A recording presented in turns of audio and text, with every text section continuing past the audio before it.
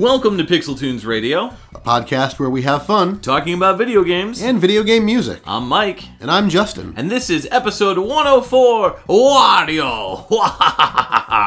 We're going to be talking about Wario, the Mario character from the Mario universe, the evil Mario, I guess you could say. We're going to get into that in just a little bit. You know, the disgusting, gross, vile, terrible human being or character, if you will, that Wario is. But today we have a guest co-host, and his name is Justin.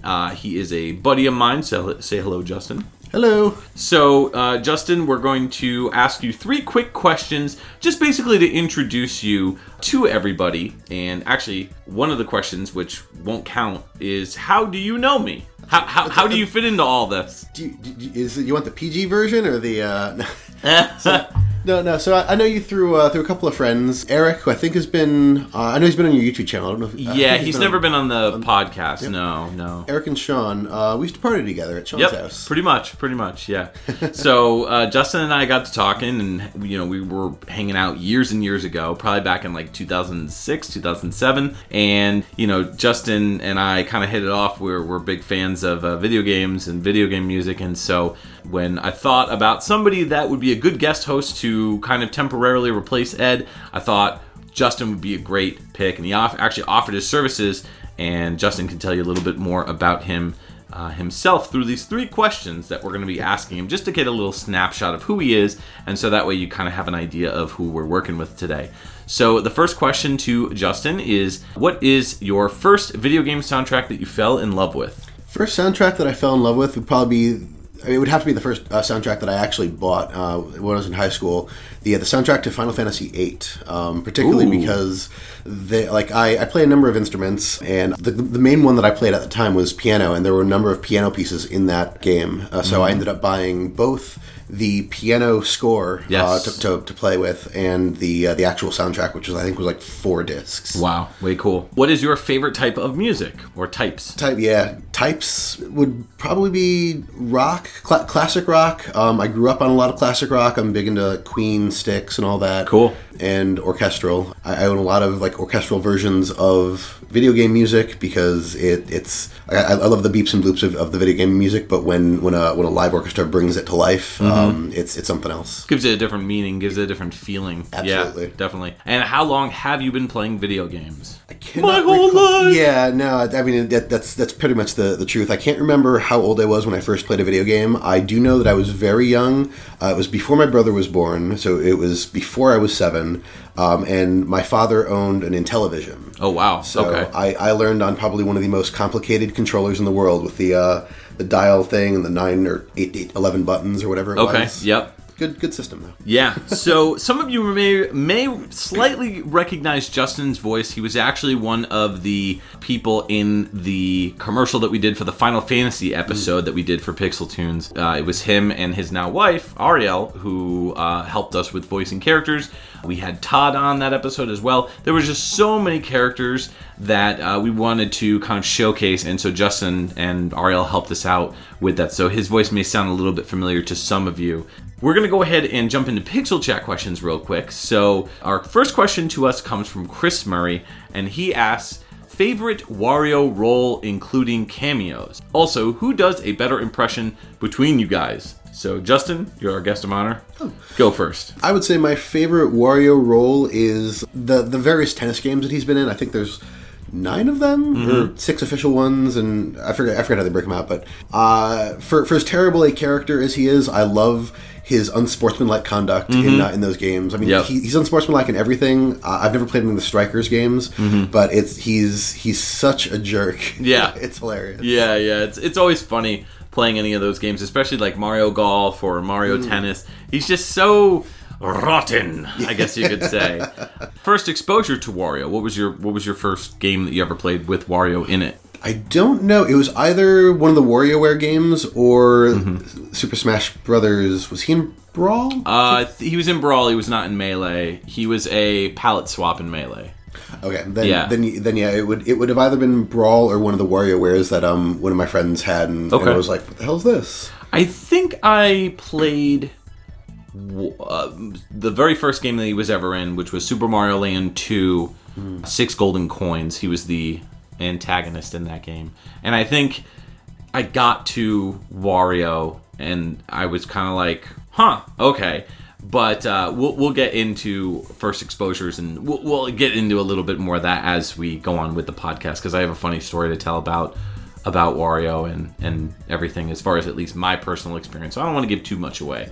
Who does a better impression between you guys? I don't know. Well, I think I love doing voices and like character voices and stuff like that. So, but I will say that Wario's voice is very hard to do in long bursts. Yeah, you'll be hearing a commercial with a little bit later with me as Wario, and it was very hard to keep that, wahaha, have a rotten day. Like it's very difficult. It's a very difficult voice to do. Sustained, yeah, right. Definitely. It's not too hard to do initially, but I think due to the gruffness and trying to keep that at a prolonged time, makes it a little bit hard. Yeah, it's a little tinny too. Like in the, he goes like, ow, like he has this like it's a weird like up and down kind of sound to his voice. But we can attest to the wonderful Charles Martinet. His voice acting is incredible. So, Matt Crawford asks if you could add Wario to any game, keeping all his characteristics no matter what the context, which game would it be? Justin? I thought about this one for a little while, actually, because, would I add him to, like, just to be silly, add him to, like, one of the Final Fantasy games where, like, he doesn't make any sense, and I feel like most games, it turns out to be like that. Mm-hmm. But as I was going over some of the odd games that I've played, I thought of Boogerman on the Genesis. And I feel like he's right at home there. Like, he's gross. He fits right in. Yeah. He could be Boogerman. He could. That's true. I would say Earthworm Jim. Kind of sticking with that same vibe. I'm kind of playing it safe here. But I really feel like if I was to put Wario in another game, I feel like he would fit right at home with Earthworm Jim. He has that, sarcastic, snarky persona that would kind of mirror Earthworm Jim's kind of like gullible goofiness. So I think it would work well. I can see that. Both Genesis games, too. Yeah, right. What's the next question that we have for Pixel Chat? So Keyglyph, a.k.a. Emily, asks, who's the Wario and who's the Waluigi in this Pixel Tune situation? Use any criteria in making your case. I will say, for our normal host, Ed, he is definitely... I would say he's the Waluigi. I can see that. I feel like he's more like I don't know. I kind of feel like Wario's the more childish of the two, whereas like Waluigi is more like the stricter kind of like more adult-ish Wario, I guess you could say. I don't know why. Maybe it's just because he's taller. I don't know. I think that's a big part of it. It's the lankiness and the tallness. Yeah. So, but as far as us, I don't know. I would probably say I'm still the Wario. I'd probably agree. I don't know that I could really pin Wario or Waluigi on one of us. I feel like we both sort of fit into more of a Wario thing, but it depends on, again, like, use any criteria. Sure. I mean, the criteria that I immediately think of is physique, and you and I have very similar physique. Not that we're like short and fat like Wario, but we're about the same height. Right. So True. It's like Waluigi is way taller, right, and super lanky. Super lanky. Yeah. That's the first thing I think of. I think our previous co-host from last episode, the John Baker episode, Brian would make a great Waluigi. 100%. Yes. Absolutely. Yeah. So that's what I would say for that. And how about our last question today? Alex Messenger asks, what's your opinion on the fan theory that Wario and Waluigi are not brothers, but actually lovers? The internet is a fantastic, weird place. It's been confirmed that Wario and Waluigi are just friends. They're just friends who like hanging out together. They're not brothers, they're not lovers, they're not cousins. I always thought they were cousins. I could see that. And that would kind of make sense to me. I think the official phrasing is they're two weirdos who like to hang out together. That's awesome. But yeah, I'm in that same boat with you. I mean, everybody has their own what's called headcanon, and and you are absolutely welcome to that. I do not think of Wario and Waluigi in any type of a sexual way, so I wouldn't really go there. They also are beyond odd couple status as far as I'm concerned. So I really I personally cannot entertain that sort of dynamic. Yeah. But I mean, if that's something that you believe, by all means, I will not squash that.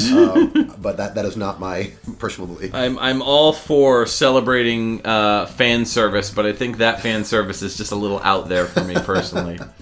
So we're going to talk a little bit about Wario today, just a little bit. Wario was created by Hiroji Kiyotake in 1992, and his name is a portmanteau of the word bad in Japan, which is waruai, and Mario, so Wario. He was chosen as the leader for the WarioWare series because he often, quote-unquote, acted silly. And official lore suggests that Wario was a childhood friend of Mario and Luigi, and he was jealous of how successful they became. We'll talk a little bit about that a little later in the episode. Wario has a very similar pairing to Mario and Luigi, similar to like Mario is Wario, Luigi is Waluigi. These two are not brothers like the Mario brothers, and are instead considered, as we said, two weirdos who like to hang out together. So they definitely, I don't know, let me ask you this. What do you think would be the female equivalent of like the princess situation that Mario and Luigi have? Because like Mario has like a Wah Peach? Yeah, like a Wah Peach or a Wah Daisy. Yeah, because Mario has, his female lover in the night, whatever you want to call it, is Princess Peach or Princess Toadstool, whatever you want to call her.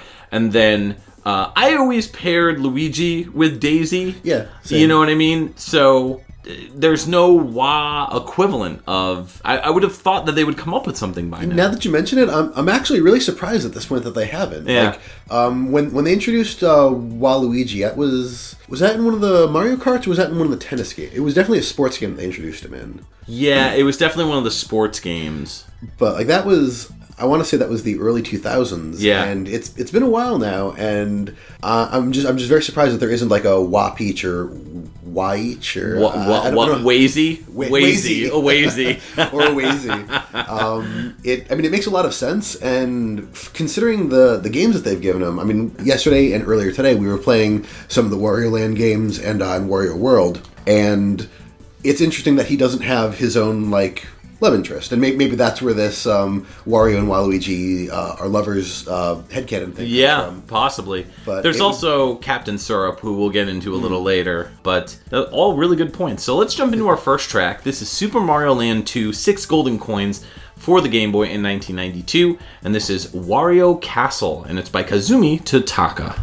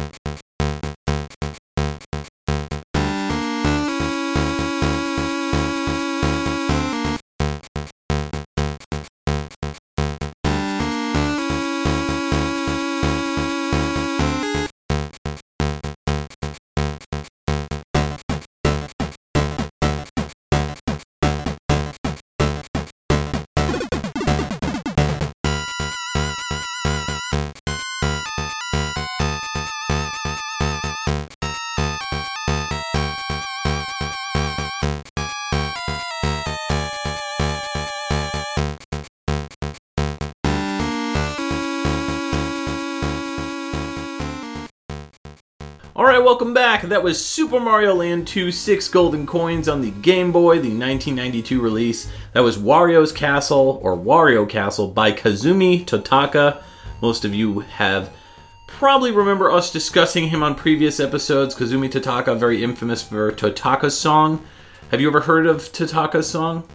No. No? Totaka's Song is a 19-note tune hidden in almost every game that he's ever written music for. It's this little ditty. You've probably heard it in like Mario Paint. Yeah. It was in Mario Paint. It was in a bunch of the Animal Forest games, Animal Crossing, or whatever it's called. Yeah. And Luigi's Mansion. Let me see if I can remember. It goes like do do do do do do do do do do do do do do or something like that. So that's Totaka's song. You probably heard it. It's pretty famous. It does sound familiar. Yeah. I have played many of those games that you mentioned. Yeah. In some form or another. So I'm sure you've heard it at one point or another. So Kazumi Totaka started off in 1992 with the game X, which was that Star Fox predecessor that Argonaut Games, I believe, was working on. His follow-up game was Super Mario Land 2, 6 Golden Coins, as well as Mario Paint. He worked on that. Legend of Zelda Link's Awakening, Mario Tennis, Super Smash Bros. In 1999, he was a voice actor on Luigi's Mansion, Animal Crossing, Mario and Luigi Superstar Saga. He did character voices. He does a lot of voices, actually, believe it or not, for games. Mario Hoops 3 on 3. His latest game that he's come out with was Mario Kart 8 Deluxe this latest year. So he is by far like a true, tried and true Nintendo guy when it comes to music. Yeah, wow. Busy. Yeah, he's a busy guy. So Mario Land 2, did you have this one growing up, or? So interestingly, Mario Land 2 I've played, but it was not like I mentioned. I think my first Mario Wario related game was one of the WarioWares. Right. I played Mario Land 2 later, although I'd never beaten it and never actually got to Wario.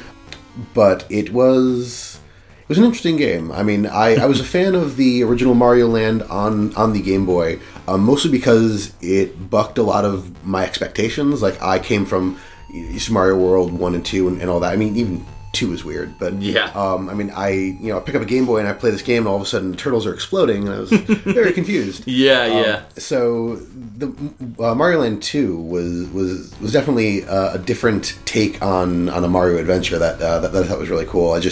I wish I had actually gotten all the way through it.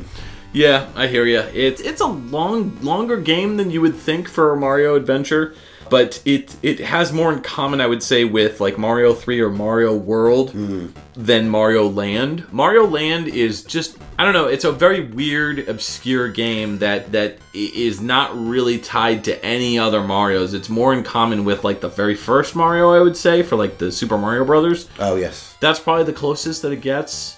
It's a strange one, definitely. But Mario Land 2 kind of picks up in a different place, and it feels more like a proper Mario sequel. Even Mario Sprite did a significant change visually compared to the first Mario Land game. And a lot of the mechanics, too, changed over. Like I said, the turtles exploding in the first one threw me for a loop, and then in this one, you can actually jump on the turtles and they'll go. Yep. So, or like crush the Goombas or the enemies, right? Exactly. So what do you think of this track?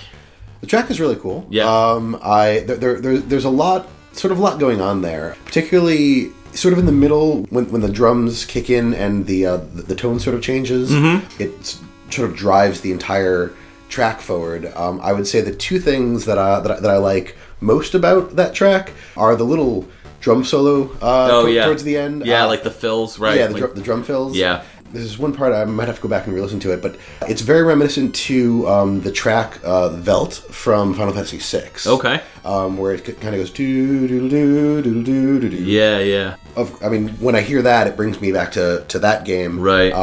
Which I have a lot of love for.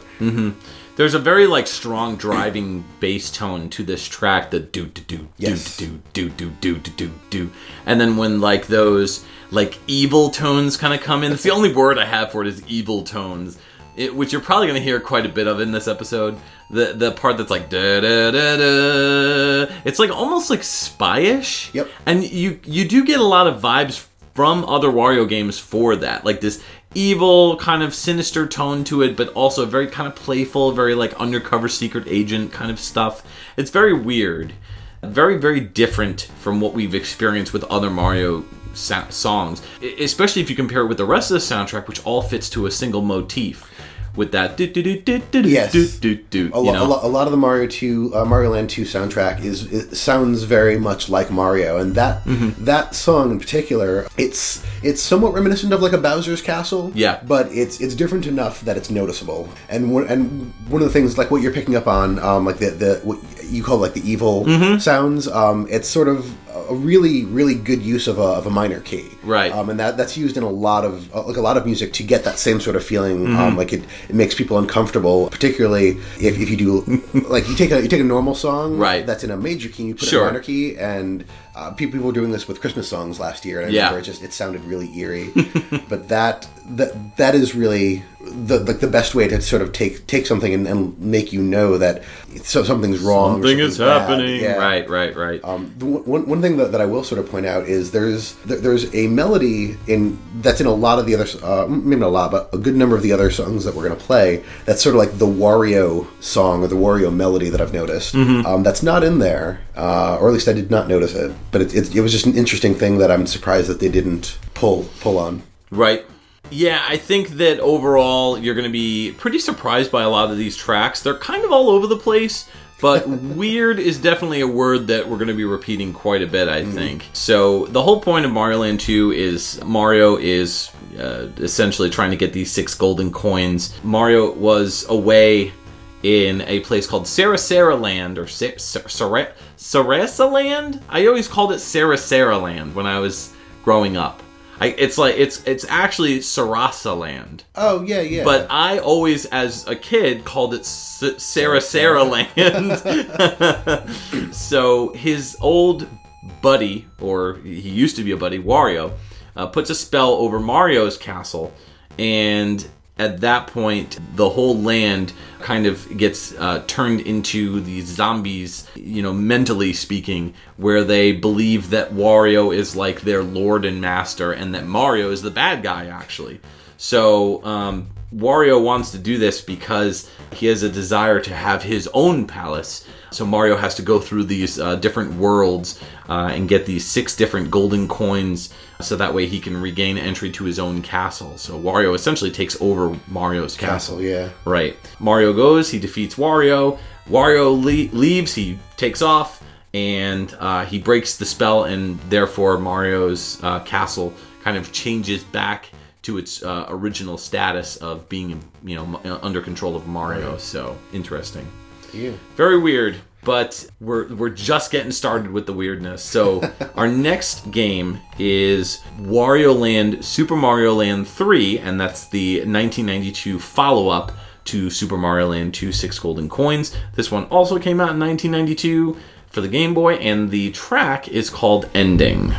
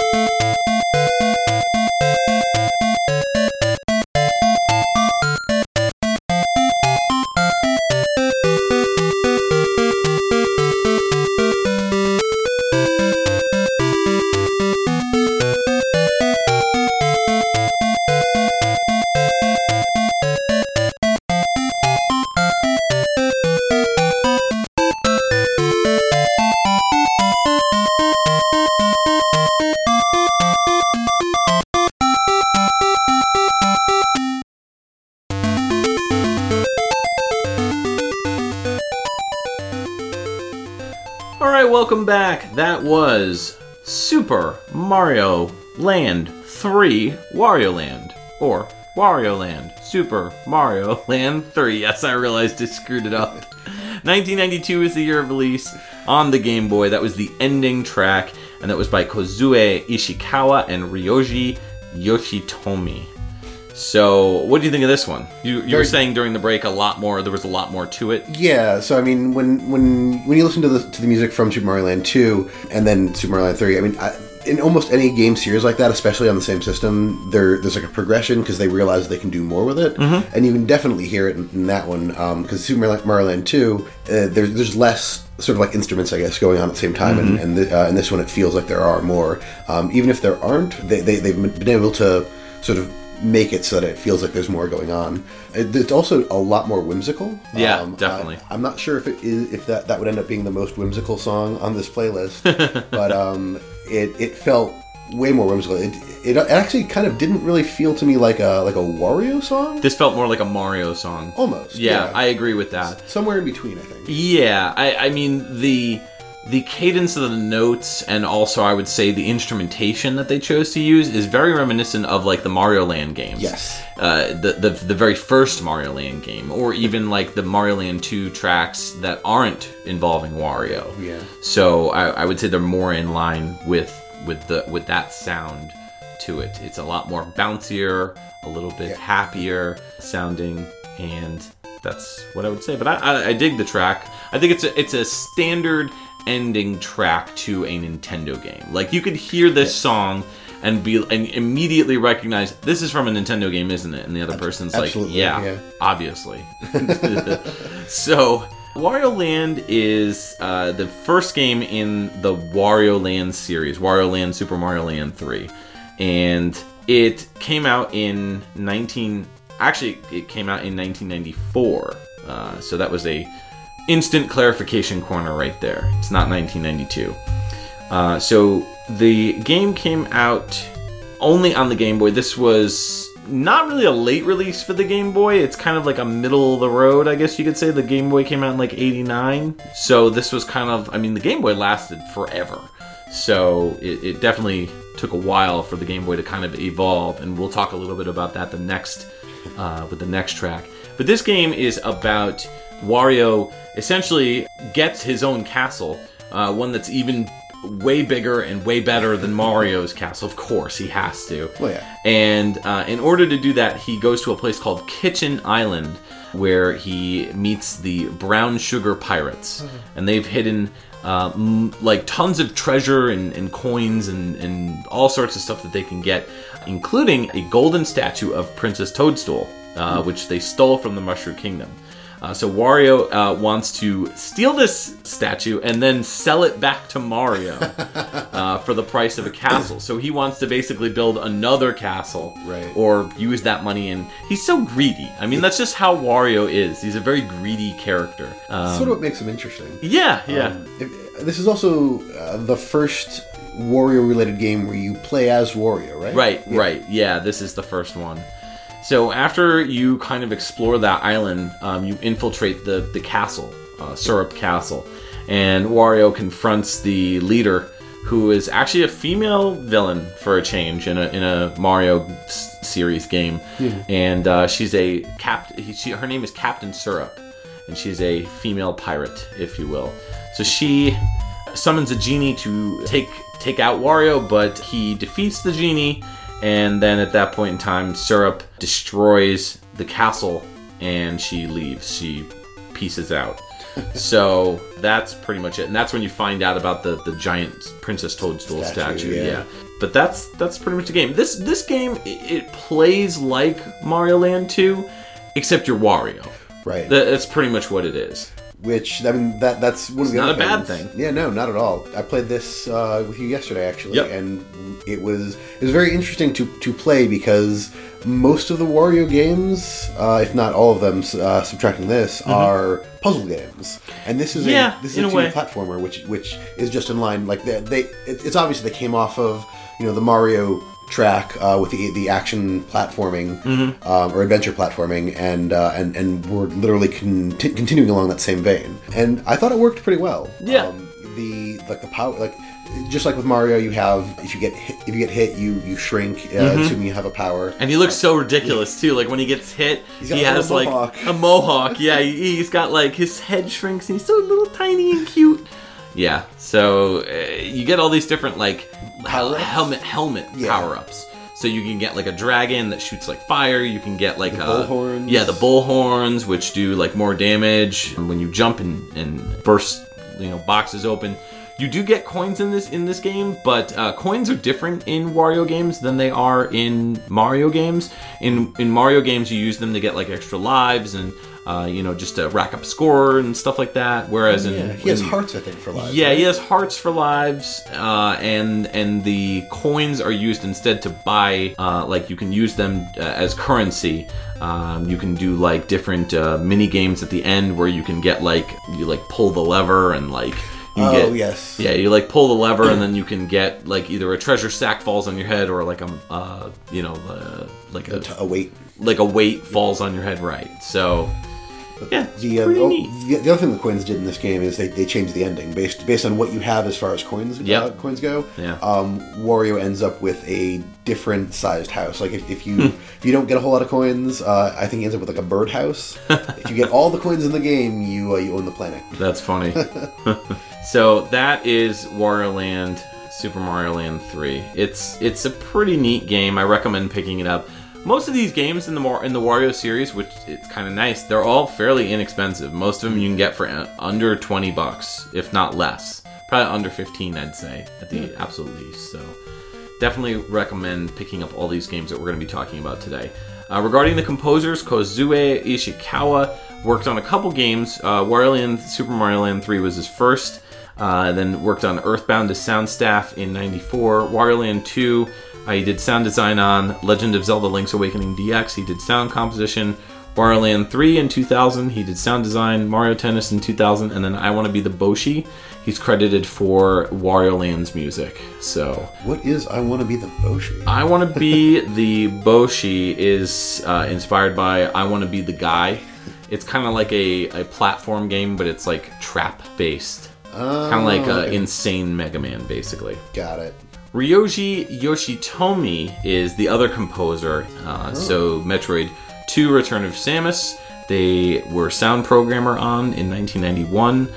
They did sound staff work on Mario Paint, Mario Clash, Wario Land 4 did the music on that. WarioWare, pretty much all the, a good chunk of WarioWare games. Mario Tennis, Star Fox Zero, Star Fox Guard, they were sound support. The final game was ARMS in 2017. They were also credited as sound support on the Switch game, ARMS. So. Oh, yes, the one where you got wacky arms and you're throwing them. Wacky, waving, flailing arm 2 man. Yes. Also did sound support for a couple of the Star Fox games that came out. Yep. 2016. Yes. So, Wario Land is not done. We're going to take a bit of a break from Wario Land. We're going to move into our next game. What do we got next? So next up, we're going to hear Round Clear from Wario's Woods, which was a Nintendo or an NES game from 1994. The composers on this are Shinobu Amayake and Soyo Oka. All right, let's hit it.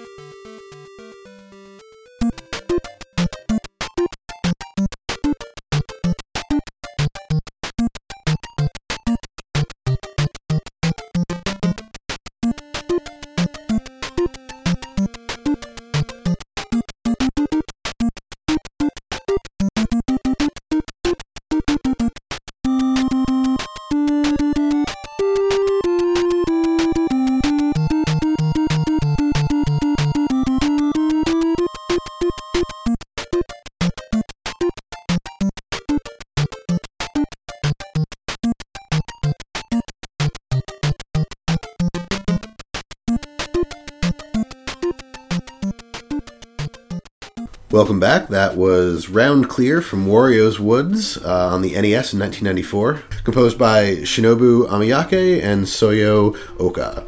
What are your thoughts on this, Mike? I really love this one. It's super bouncy, super happy, and I love I love how much it changes in such a short loop as well. I mean, you've got this kind of almost like music box kind of sound to it in the beginning, like da da da da da da da da da da. It's so like soft and cheery and happy, and then it kind of rolls into this like more serious. It sounds like it's really gonna pick up. It's got this like do do do do do do do, like almost like a bouncy kind of bass line that's going on, and the music has this like these very like melodic kind of synths that come in, the da na na. They kind of like breathe like a weight to it that wasn't present throughout the entire track. But then I want it to spread its wings and soar, and it never does, and that always bums me out. So then it hits the loop, and I'm just like, Yeah, I mean, but then I'm like, do, do, do, do, do, do, do, do, do. I don't know. I love this one. What do you think about it? It is. It's really cute. I get what you're saying about wanting it to sort of like spread its wings. Yeah. Although it was obviously intended to be a short loop, but I mean, they called it round clear, which means they don't really even expect you to listen to it much. They're like, they're gonna smash the button to get to the next level. Right. Yeah. But it's. I think I used this word describing the last song too, but it's kind of whimsical. Yeah. I mean, the game itself is whimsical. I mean, you're playing as like Toad trying to prevent Wario from taking over the woods. Right. But yeah, it's got like the undertones that you're talking about, that cute little bass line that keeps it going, and then just as you think it's about to like take off, it loops. Yeah, it's got a nice cadence to it. It's really bouncy, really fun. Interesting tidbit about this game: it was the final NES release that came out, like official release that came out on the NES. So this game released in North America in December of 1994 and in Europe in 1995. I mean, by that point, the Super NES was already full on in its life cycle. So. Wasn't this a dual release? Did this go on SNES and NES? It was, yes. It was on Super NES as well. The design was a little different, but it was for the most part the same game. I will say the graphics on the NES version are a lot muddier.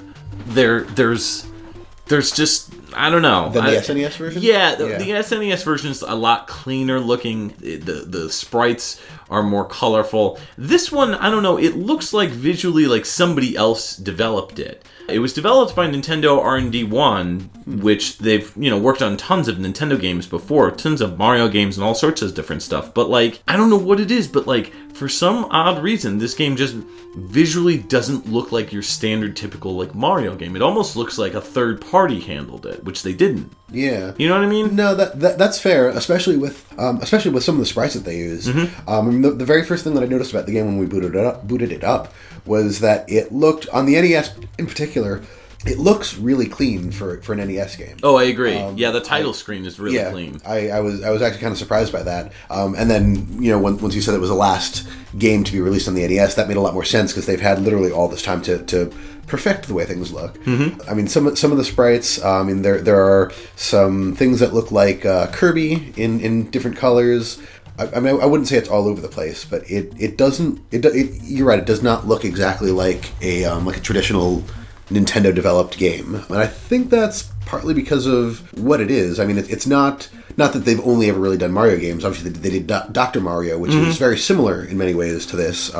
It's a sort of like Tetris-ish puzzle game where things are falling from the top and you're trying to clear lines of stuff. But yeah, the sprites look a little non-Nintendo-y. Yeah, no, I agree. The name Wario's Woods, I've read somewhere that it's a real place. Like, there's a real place somewhere in the world called Wario's Woods. Really? Yeah, oh man, I tried so hard to try to find some information on this. Maybe somebody who's listening knows what I'm talking about. Supposedly there was a real place called Mario's Woods, or Wario Woods. And I tried to find some information on it, but I was unable to find it. But I definitely remember a couple years back reading an article somewhere that was talking about it. And maybe it was like one of those like fake articles, like, The Onion or something like that. But I swear, for real, like legit, I read it and was like, so that's where they got the inspiration for Wario's Woods. I don't know. If you know what Mike's talking about, post about it in the Facebook channel. Yeah, please. Please, help me restore my sanity. Yeah, so Wario's Woods is a puzzle game. You play as Toad, as Justin was saying, and you're essentially taking these little like monster type woodland creature characters and kind of stacking them, and they can go diagonal, they can go side to side or top to bottom. There needs to be 3 of them essentially in order for you to blow them up with bombs, which sounds a lot more terrible than it is. It's actually very kid friendly. And what's weird is that Birdo is in this game as well. He. I believe Birdo identifies as female. Okay. So Birdo, she is up in the top right corner, just kind of silently judging you, and then all of a sudden, randomly, you'll have Wario pop up and be like, "Wah!" and he'll start making the screen lower, and then you've got to kind of go about it a little bit quicker. The mechanics are a little difficult. It takes some getting used to initially when you're playing through the game, but we had a lot of fun playing through it. Yeah, it was pretty neat. Yeah, pretty cool. Apparently, I'm just taking a look at some things. Birdo is on your side. Birdo is encouraging Toad, and that encouragement is in the form of bombs to help you destroy the monsters. I do not see that. Birdo is silently judging us. Yes. Yeah, I mean, if you look at any screen cap from it, yeah, you're absolutely right. It looks like Birdo's like she's got one hand on her cheek. She's just like, when are you going to be done? Right. Do you think that like Wario or do you think that like Toad and Birdo date or something? Like, when are you gonna be done with this game? Like, I thought you were gonna take me shopping. Come home. I want to watch Netflix and then possibly chill. Maybe, possibly, if you play your cards right, Mr. Toad. So yeah, that's what Wario Woods is all about. That's it. I'm gonna go take a cold shower. Shinobu Amayake did the soundtrack for this, as well as Soyo Oka. Both of them were credited to this one. There is apparently a different soundtrack or a different conversion of the soundtrack for the Super NES version, which I haven't heard that version of it. I really wanted to play a track from this NES version just because it is the last NES game, and I felt the Super NES, I was like, But both of these composers are female. Soyo Oka, she did work on Famicom Grand Prix 2 3D Hot Rally in 1988. Moved on to Pilot Wings for Nintendo in 1990, Mario Kart in 92, and Mario All-Stars in 93. She did the arrangement of the original Koji Kondo soundtracks. And then Wario's good Woods. Arrangements. Yeah, definitely. Wario's Woods in 94, and then again, I Want to Be the Boshi in 2010, sensing a theme there. Yeah. And then Shinobu Amayake. And then Shinobu Amayake, she's a composer who also joined Nintendo in 1990. She doesn't have as many credits to her name. Pretty much in 91, she started with NES Open Tournament Golf in 1991. However, only the Japanese version. Yep. Right. Wario's Woods in 94, Stunt Race FX in 94, and then Pokemon Ranger Shadows of Almia in 2008. That's a gap? Yeah, Wow. Pretty big gap. And then poof, she turned into a Kunoichi and disappeared into the abyss. So that is her story. So let's move on from one puzzle game to another. Our next game is Wario Blast, featuring Bomberman, the 1994 release on the Game Boy. This was World 3, and it's by Yasuhiko Fukuda.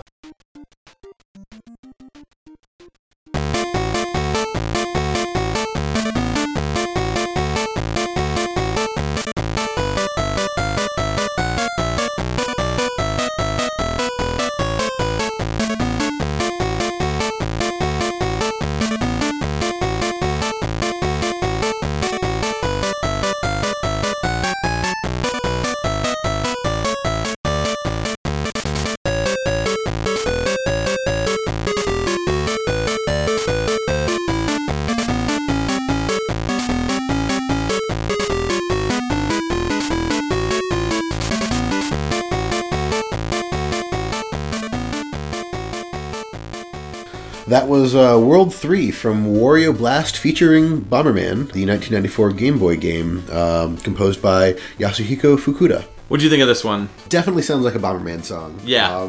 Not that there's anything wrong with that, but it's just like the sort of the driving fast pace of it. Yep.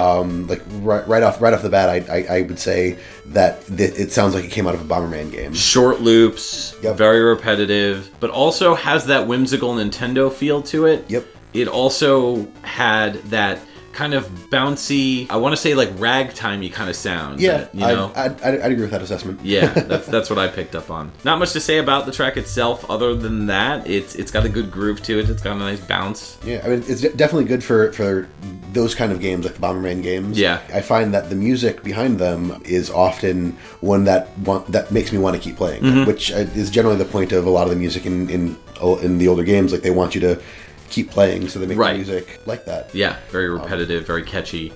I feel like you could probably put the lyrics to "This is the song that never ends" in the background. You know, That's probably true. I probably mean, considering the way that it loops, it definitely works. Yeah.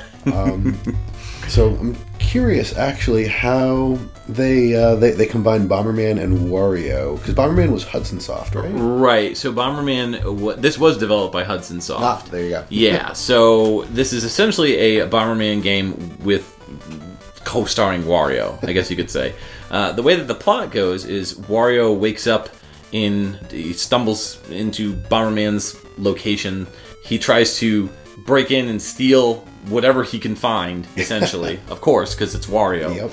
The only person who kind of stands in his way of doing that, is completing that task, is Bomberman. Yeah. So the whole point of the game is it's pretty much a Bomberman game. You're going through trying to blow up enemies. It's stage based, so it is an overhead perspective, just like pretty much every other Bomberman game.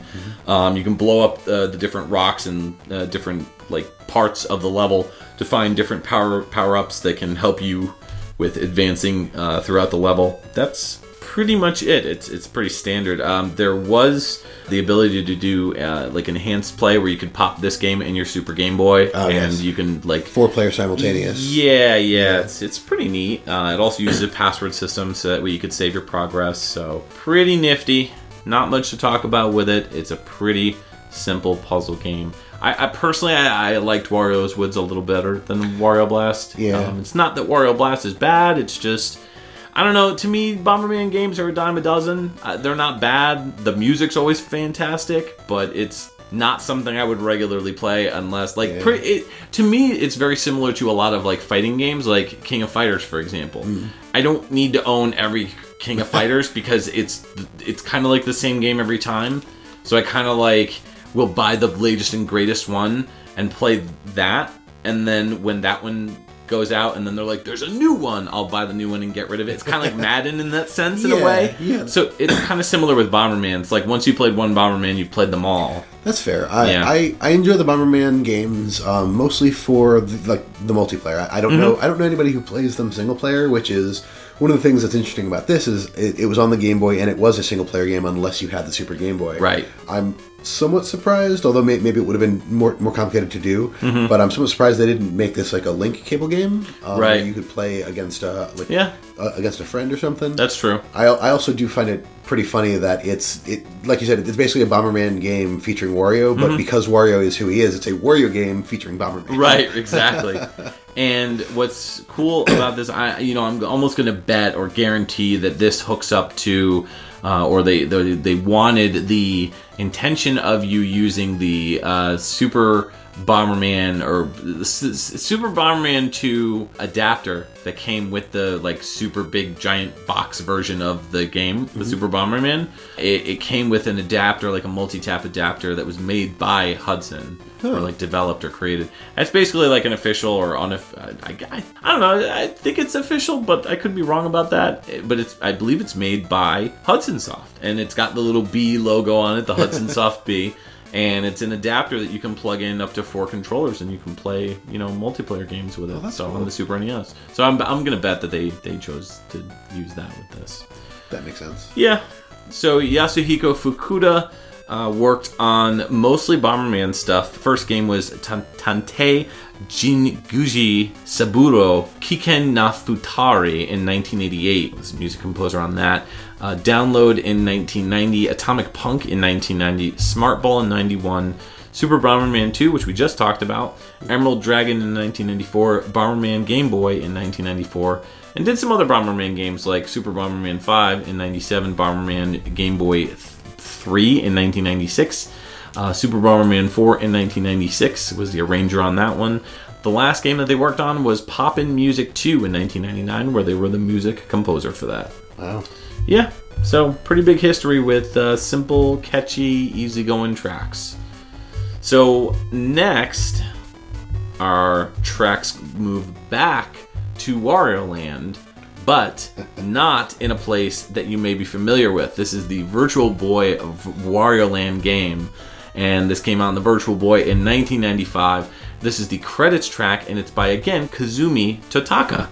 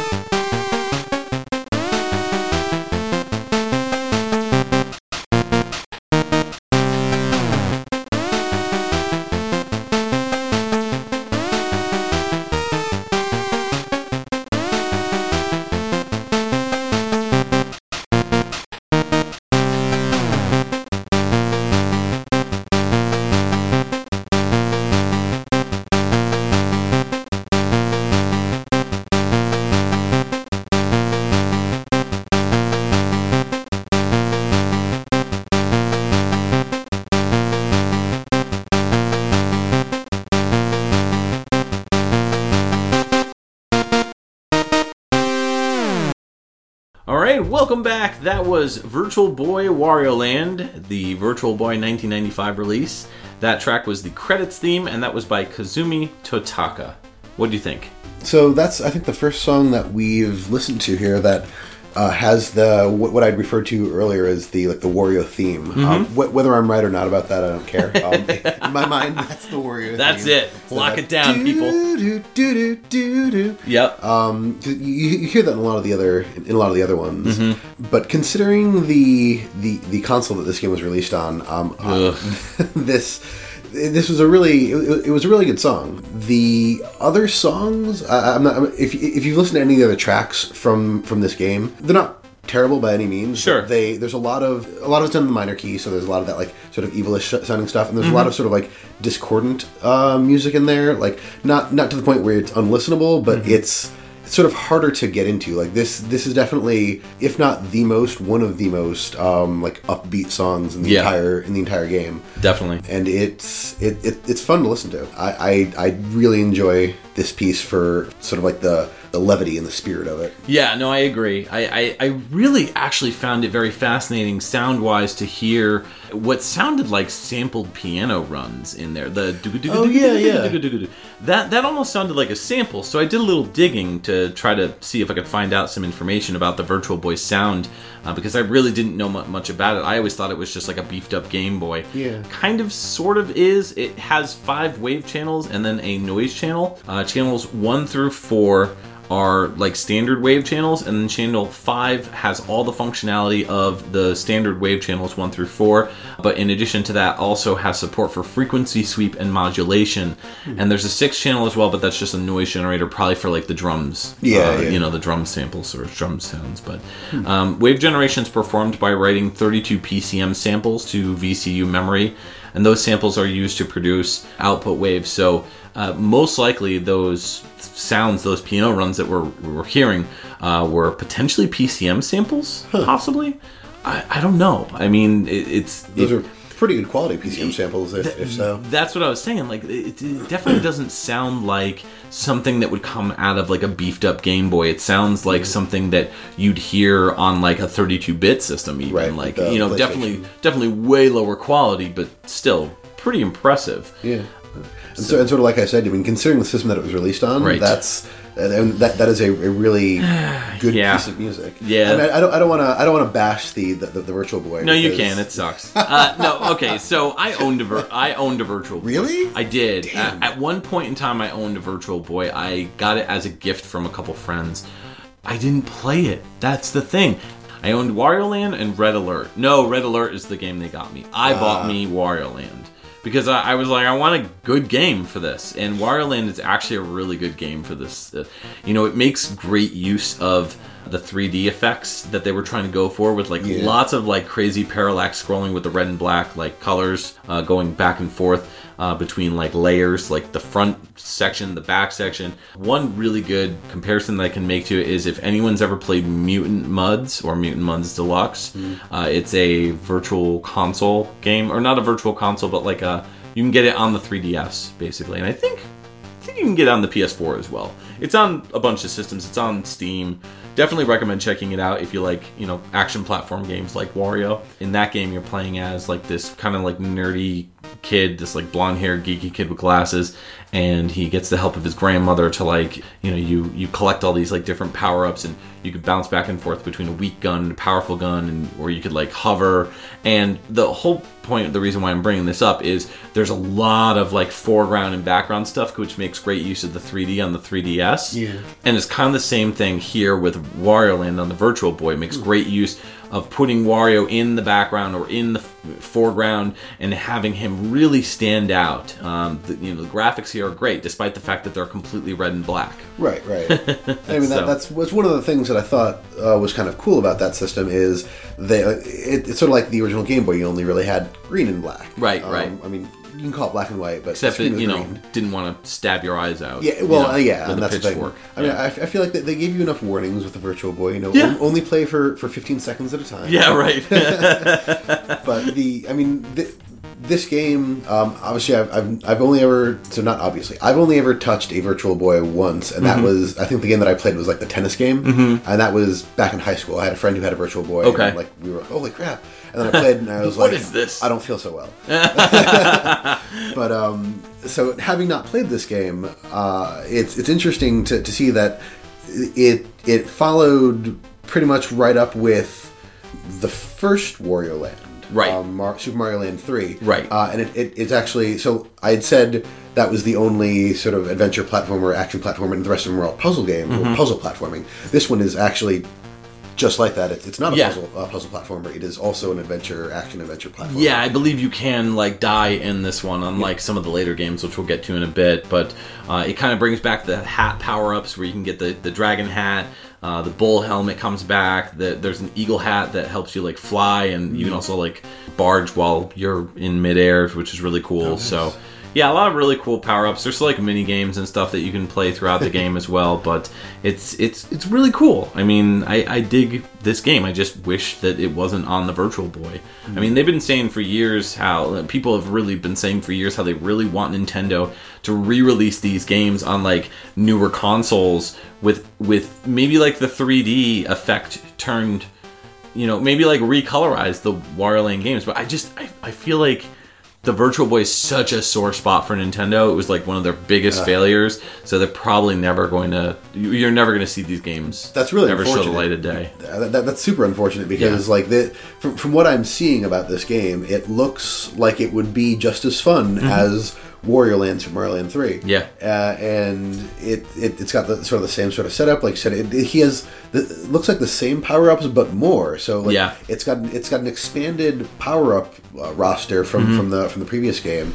and it looks like a lot of fun. Yeah. And considering that Nintendo, as much as I hate the 3D fad, Nintendo is doing fairly well with the implementing it into 3DS. Sure. And I mean, they'd have to sort of basically redo this game from scratch. Oh, yeah. If they did it and put it on the 3DS, it would probably go over pretty well. Absolutely, yeah. I think it would do very well, actually. And there hasn't been a Wario game in a while, which we'll talk about a little later, but that's pretty much it for Virtual Boy Wario Land. It's a shame that it's on the system that it's on, but at the same time, it's kind of like a unique specimen to the Wario Land series.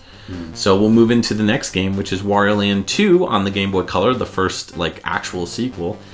That came out in 1998, so quite a jump from the previous title of 1994.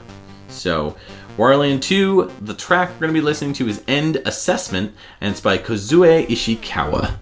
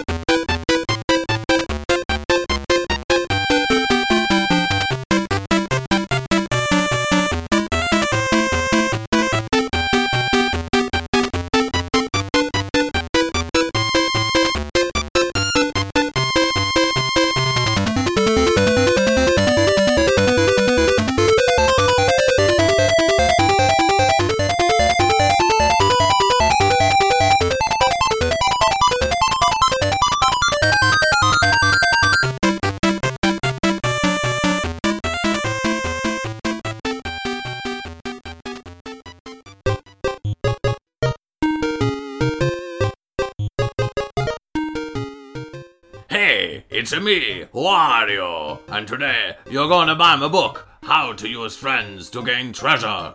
Tell them all about it, guy I paid. That's right. In the book, How to Use Friends to Gain Treasure, Wario teaches you the secret to tap into the hidden potential of your inner gold mine. Here's just a few short ideas from the book to help you get started. No freebies. You buy the book. But Wario, that's not what the publisher wants. Okay, fine. Here's part of a chapter. First things first, find some gullible creatures to agree to help with a variety of problems. Either their princess was kidnapped, or their spaceship crash landed. You know, any old problem you can scrounge up. Then pretend to help them in exchange for currency. Eureka! Free treasure! Wahahaha! Okay, it's not free. You had to jump through 8 worlds worth of madness just to save every single princess, helpless aliens, or whatever else you're trying to do. Yeah. That's a bit like a job, huh? Okay, how about this one?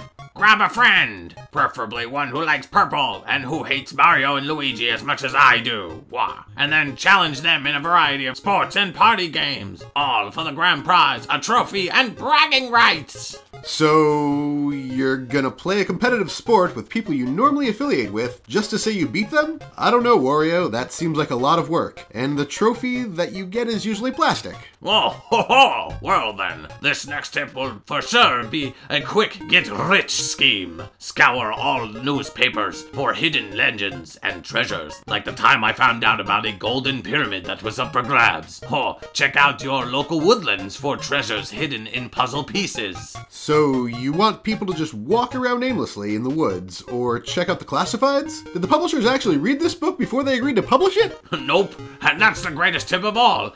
Get some schmucks to read a bunch of nonsense tips and drop Mario's name, and they'll be gung-ho to publish it. Wario wins again. Well played, Wario. Well played. That's right. And now you're fired. Buy my book now. How to Use Friends to Get Treasure. Now in bookstores and ebook shops while supplies last. Get it at your local Morton and Larry's bookstore, or buy it at Captain Syrup's website, www.captainsyrup.com. Now have a rotten day.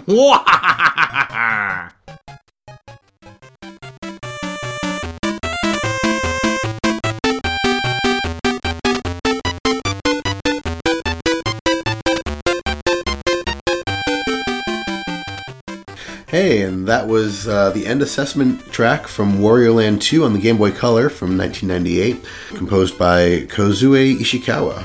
Yes, this track, very, very happy, very fun for a Wario game. Again, very similar to what we talked about before. You know, it's got that bouncy cadence that Mario games typically have to it.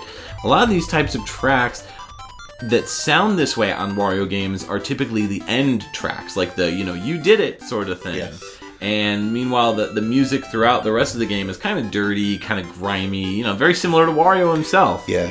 Yeah, no, a lot of the tracks throughout the game are a bit lower. The thing that I would point out is this track and a lot of the other sort of ending or credit themes, they use a lot more high pitch notes. Yeah, which brings out this brightness of like, hey, you finished a game, you did really good, like a cheery kind of tone to it. Yeah. Well, it's not too cheery for Wario as far as the plot of this game. This game takes a pretty huge step away from the previous games in the series, which were more like action platform romps, I guess you could say. This takes on a more like puzzle aspect to it. So the game starts off, you have Captain Syrup's cohorts breaking in. They're pirate goons. They're called spearmen. And they are kind of like, previous characters that were in, the other Wario Land games.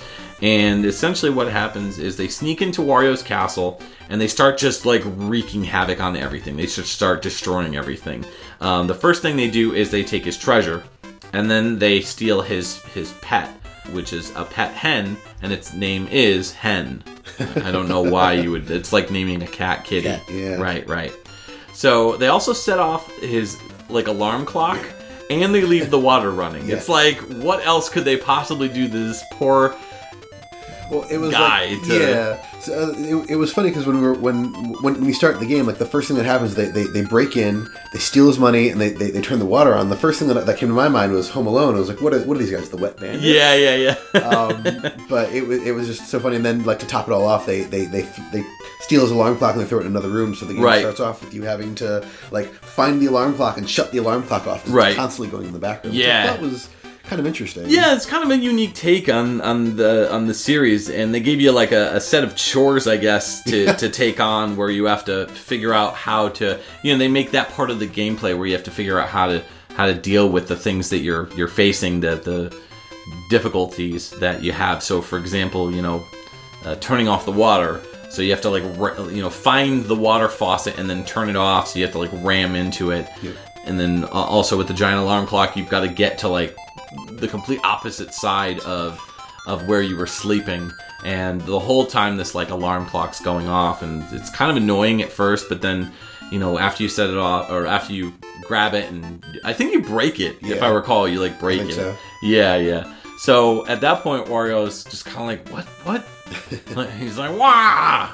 I'm gonna break everything, So at that point, he has to chase down Captain Syrup and her evil cohorts and get his pet back. So that is the game. The game does a pretty good job of teaching you how to play it in the beginning. Yeah, there are some of these other games that things are not as intuitive, and they could have done well with either gradually introducing you to concepts or giving you a tutorial. Right. As much as I don't really like tutorials, some of these games would have benefited from that. But this one, it's like you have your jump and you have your dash, or whatever you want to call it, butt blast or butt bomb. Yeah. And butt stomp. Yeah, if you will. and the things that you have to do are like they're in line with that, and they sort of show you where things are, like the getting caught in the bubble thing, when you're underwater.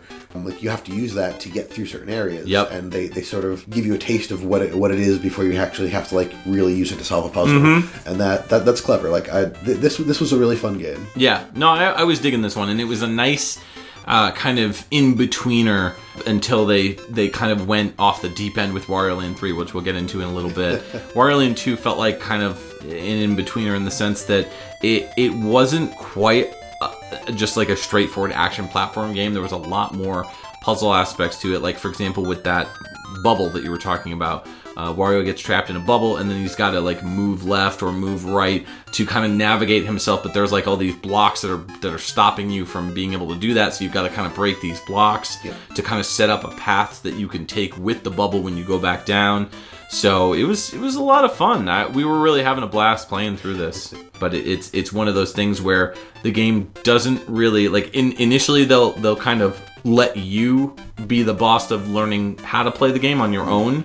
So you're not really frustrated with dealing with the difficult controls or anything like that. It's all fairly simplistic. So I thought it was quite well done. Yeah, no, definitely, and especially because this departed from any of the other Mario Wario games that they've done before. As you said, this is more of a puzzle-based game. So for one, Wario doesn't necessarily die. I think they took away the hearts, and it's all just based off of coins. Or I could be wrong on that one. Yeah. There's no health, if I recall, in this one. Yeah. So it's essentially like how you can like learn from your mistakes to beat the level. So I didn't like the fact that you couldn't die. I kind of feel like I wanted to be defeated so that way I can kind of pick up from where I left off instead of just kind of doing the same thing over and over again until I got it right. I don't know. Maybe that was like Nintendo's shtick where they just really wanted people to like learn from their mistakes a different way. Yeah. So it's an interesting way to develop a game. It's definitely different, but I kind of wanted to just fail and die and start over at the beginning of the level because you kind of are like beating your head against the wall at points. Yeah, and especially like if you have to go back, sometimes you don't think to go back. So if you were to die and go back, it's like, oh, I forgot about that thing. Right. And you're going to see a lot of that in the third game, which we're going to talk about in a couple minutes. But this was also the one where, so in the other games, it was all like sort of Wario's hat was where everything came from. The powers, right. And in this one, it's like conditions. Like your Wario, or I guess they call him Bubble Wario when he's in the bubble. Things happen to Wario that change his condition and how he interacts with the world, and you have to use that to solve the puzzles. Yeah, there's a little less than that in the second game. Right. But yeah, the third game kind of takes everything that the second game did and bumps it up to a whole nother level. My first experience with Wario, I kind of wanted to touch on this, was in the issue of Nintendo Power. It was issue 44. It was released in January of '93.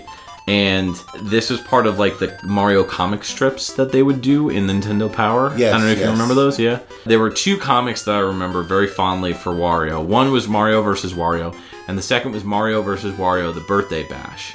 That was released in January of '94 in issue 56, in case anybody wants to read it. You can check it out online. They're also part of, I believe, there's like a Mario Adventures comic that was reprinted, and you can get it there too. Definitely recommended. Those Mario comics from Nintendo Power were great. But they introduced Wario, and that was my first exposure to Wario. I didn't know that he was in any of the games until I played, Mario Land 2 all those years later. But the first comic, Mario vs. Wario, is actually based on Super Mario Land 2 6 Golden Coins. It has like a lot of the enemies that you would face off against, like the pigs and all sorts of stuff like that. So that one was kind of interesting because you kind of saw a different side to Wario. Like, he used to call Mario a bully, which is like, wait a minute, Wario, you're the bully. Like, and so Mario, it's just like, he's so Mickey Mouse. Yeah. And he's just like, ha, nah. Like, or like, wah, nah. So he convinces Wario that he shouldn't hold grudges. And then they just play cowboys. That's it. Mario immediately is like, oh, I'm the sheriff. And he starts, hitting Wario with his gun, and Wario starts screaming that he's going to get his revenge. So that's the first comic that he was in. The second comic was probably a little bit more my favorite as far as like the Mario versus Wario series, and that was Mario and Wario receive an invitation to Princess Toadstool's birthday, and so they're trying to figure out what to get her, and then they find out that there's this Samus doll that is like super chibi and super cute, and I always saw this Samus doll in the window in the comic strip, and I was like, oh man, that'd be so cool to own. Like, I wish somebody actually made that. Like, that'd be awesome. It was really, really super cute. Like, totally chibi'd out Samus Aran, and it was super awesome. But they're like, oh, okay, we're gonna get her. You know, both Mario and Wario are like, we're gonna get her that for her birthday. Like, she'll love us the best or whatever. So then Wario finds out the doll's sold out. Then the clerk finds out that it was bought. The clerk tells him, like, he kind of beats it out of him, like that a man with a big black mustache bought it. And so he's like, oh, it was definitely Mario, absolutely. So instead, he buys something that is kind of like a similar shape, and he buys a Jack-in-the-Box, and he wraps it to look identical. He makes the guy wrap it to look like identical, like the package that Mario supposedly bought. Yeah. And so then Mario and Wario are just like swapping the presents, like, you know, switching back and forth. And the whole point of the thing is, you think that Mario bought the gift, and you're like waiting for the punchline, like, okay, who got her the Samus doll? And then you end up finding out that they both bought Jack-in-the-Boxes for her, and that it was Luigi that bought the Samus doll. So Princess Toadstool gives Luigi a kiss, and then Mario and Wario are like, you know, so it's super cute and fun. Awesome. Yeah, those comic strips were great. They had a whole like Mario World series that they did as well, and they were like riveting. Like, I remember like going from issue to issue and being like, oh my god, I wonder what's gonna happen. Like, it was just so super exciting. All right, sorry, I'm like totally geeking out. No, that's fine. I didn't get a lot of the Nintendo Powers when I was a kid, but I do remember the ones that I got. I loved. Cool. The comics were awesome. Absolutely. But real quick, speaking of comics with Mario and Wario, I was doing some investigating into Wario earlier in the week, and one of the more interesting things that I found was in Germany. Are you aware of the unofficial or non-canon creation of Wario? No. So there's a comic strip in Club Nintendo in one of the German releases where Mario was working with Dr. Light, and they were trying to. Dr. Light was trying to cure Mario's pixelated look for Dr. Light, like Mega Man? Mega Man's Dr. Light. Literally Dr. Light. Okay. And they wanted to cure Mario's pixelated look and make him look like the rest of the characters in the comic. Okay. And in doing so, like, he put this device on his head, and what ended up coming out of that was Wario. And he just, from there, creates havoc. And it's like Mario's evil side. Right. I mean, it's not canon by any means. Sure. It's not, like... No. Doesn't recognize it. Absolutely it was just so funny. That's hilarious. Particularly because of the fact that it was like Mario and Dr. Light. Like, right. It's a Nintendo... It's not a Nintendo property. It's a Capcom property. Right. But it was used on the NES. That's funny. I never knew that. Huh. Let's get back into it. Wario Land 3 on the Game Boy Color. This came out in 2000, and this was Out of the Woods. This is the day version of that track, and it's by Kozue Ishikawa and Ryoji Yoshitomi.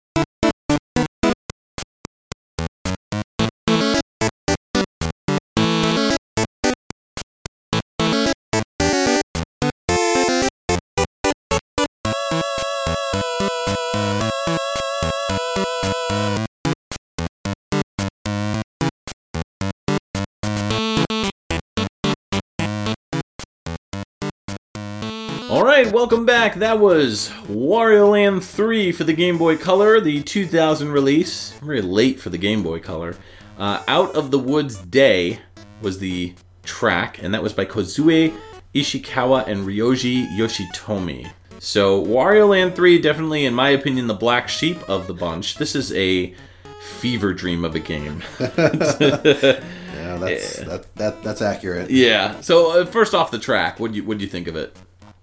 The track itself was actually it was fairly upbeat. It reminds me a lot of Wario himself. There's a I don't really know how to describe this other than saying like there's a sort of a nasally quality to the melody. You know what I mean? No, which sounds a lot like Wario's like voice. Yeah. I was gonna say farty.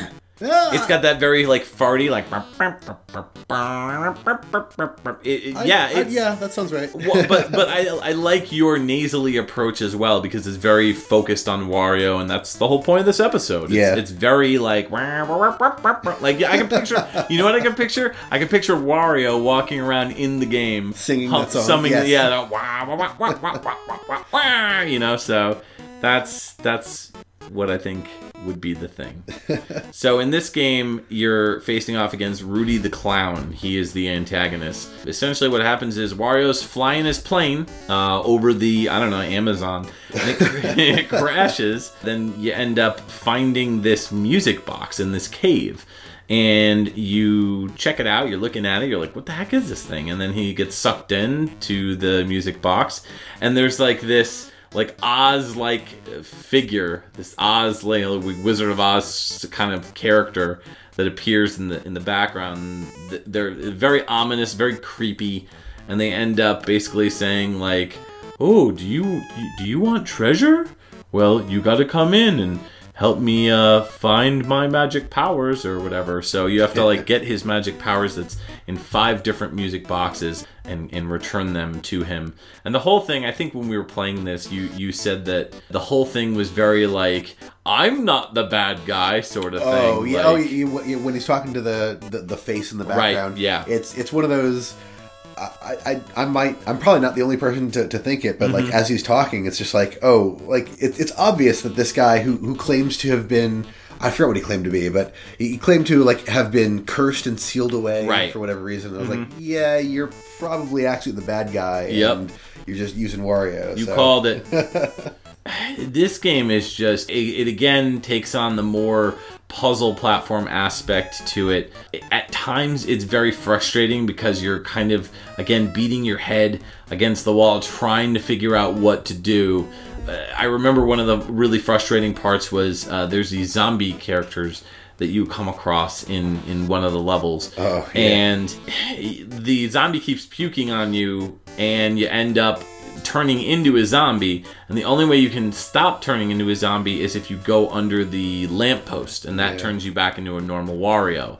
The whole point of the game is to try to unlock your powers. So you're going through the game to try to reclaim your normal abilities. So as you're playing through each level, you're like, oh, okay, I have to go back and do this, or I have to go back and do that. And you're not able to do it the first playthrough, so you've got to play basically the entire game levels 3 or 4 times. And there's 2 versions of every level too, right. Yeah, there's a day version and a night version, so it becomes very plotting, if you will. It's not a bad game. It's just they leave a lot up for interpretation. So you're not really sure what to do because you're never dying in the game. Right. You're just getting lit on fire by random fire things multiple times, running all over the level, and then finally you get doused out, or you stop being lit on fire, and then you go back to the same spot and you get lit on fire again. So it's just if you don't know what you're doing the first time around when you're playing it and you don't have a lot of patience, it can get very frustrating. Yeah, I would say that probably the most frustrating thing that I found was if you get used to what you can do, especially at the beginning of the game in Wario Land 2. Yeah. You have the ground pound, you have these things, and then at the beginning of this game, you don't have them. Right. And while I'm used to many Metroidvania type games where especially Metroid, where you start off with these powers and then you almost immediately lose them. Right. There's an explanation as to why that happens, but one of the most classic Wario things aside from farting is sort of his butt pound. Right, the ground pound. And that's something that you actually unlock later, as I was reading, and I was just very confused. I'm like, why can't I ground pound to get through these blocks? Yeah. It reminds me actually quite a bit of the Shantae series, where you're going through and you'll see things that you can't get to, but you know that you'll have to eventually go back to it. So you got to kind of make a mental note to do that. But the thing that's different about this game, this has more in common with, I'd say, the later Shantae games like Shantae Half Genie Hero or Shantae and the Pirate's Curse, where you're not playing through one giant world. Instead, worlds are kind of broken up into like sections. Yeah. And so that's kind of, this is more in line with like, I'd say Half Genie Hero more than anything, just because you're going through level by level in each world, kind of like Mario World in a way, where like there's a world hub and then you're kind of moving between the worlds. But what's really interesting is that you'll use items that you find in these treasure boxes that Wario finds, and you'll unlock more portions of the levels that you can go through. Like in one, you find an axe, you use the axe to chop a tree down in the main world, and then when that happens automatically, the next level is set up, and then you can move on to the next level. So there's just a lot of going back and forth between levels. Like, do I use this here? Do I not use this? What do I do? How do I get there? How do I do this? You're going to encounter platforms and locations and areas where you can't do anything. Right. And so that's like, that gets really frustrating if you're more used to like a more action platformy, like linear adventure, and something that's less, I would say, exploratory. Yeah. Yeah. Yeah, because I mean, after that first level, it opens up, like there's two different places you can go. Yep. It's not terrible, but No. it is definitely a little bit confusing. Yeah, absolutely. Yeah. So this would be, I would say, if Wario had a Metroidvania, Igavania, whatever you want to call it, I would say that this would be as close as you can get to it. So definitely a late release in the Game Boy Color. The game looks gorgeous. It is a very pretty game, visually speaking. Yeah. Right up there with, I would say, like Shantae, like the first Shantae game on the Game Boy Color. So it's really cool. Yeah, I would agree. Yeah. So, I mean, we talked about the composer already. Kozue Ishikawa worked on Wario Land, Super Mario Land 3, and also Ryoji Yoshitomi. So we don't really have to talk about them. So we may as well move into the next track. So what do we have next? Next up is Wario Land 4, the next year, actually, 2001, on the Game Boy Advance. The track is Hall of Hieroglyphs, composed by Ryoji Yoshitomi.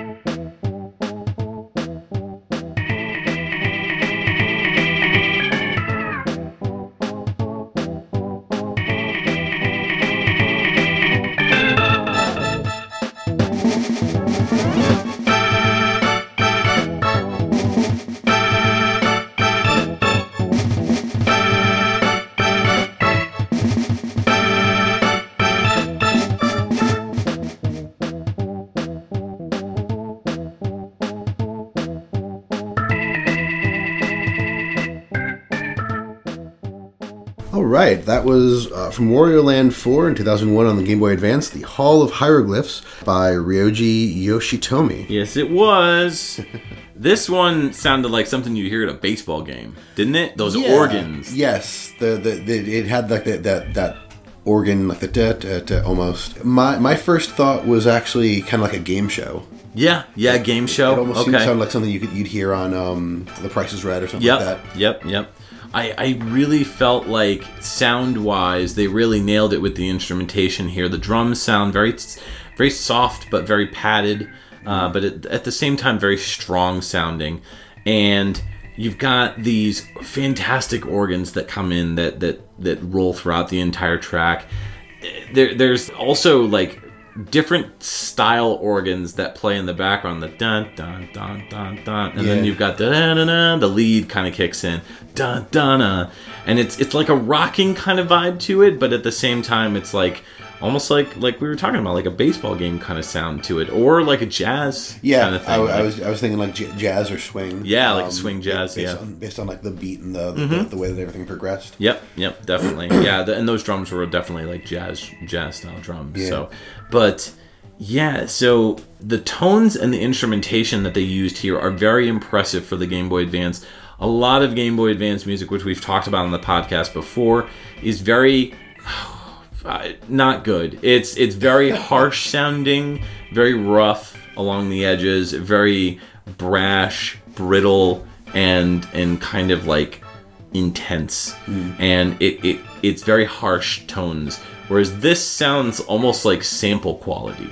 I would say, like they sampled those instruments instead of like used the internal sound driver built into the system. So pretty interesting stuff audibly wise for the Game Boy Advance. I haven't heard anything that sounds like this.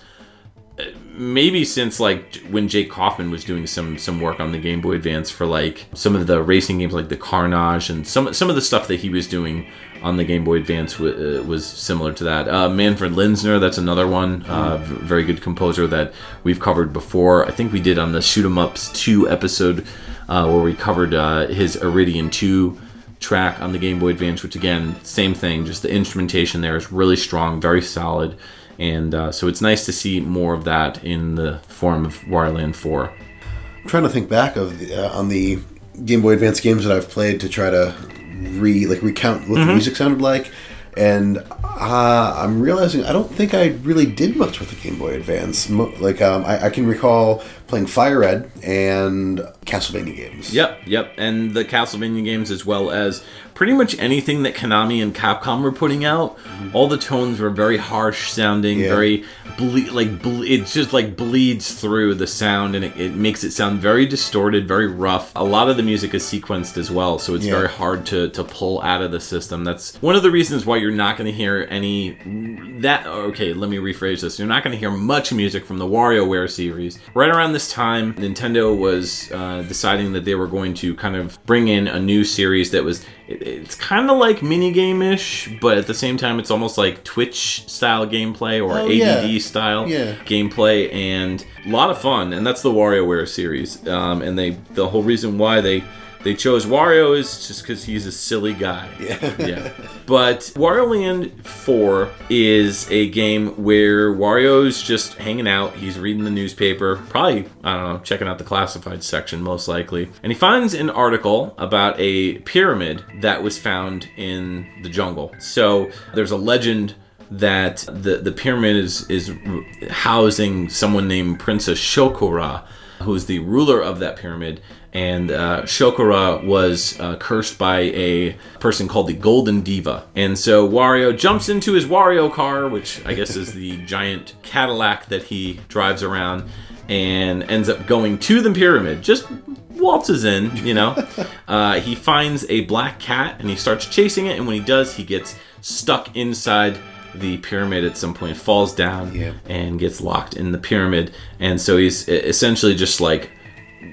The cat ends up becoming like his helper for a beginning portion of the game, and it turns out that the cat is Princess Shokora.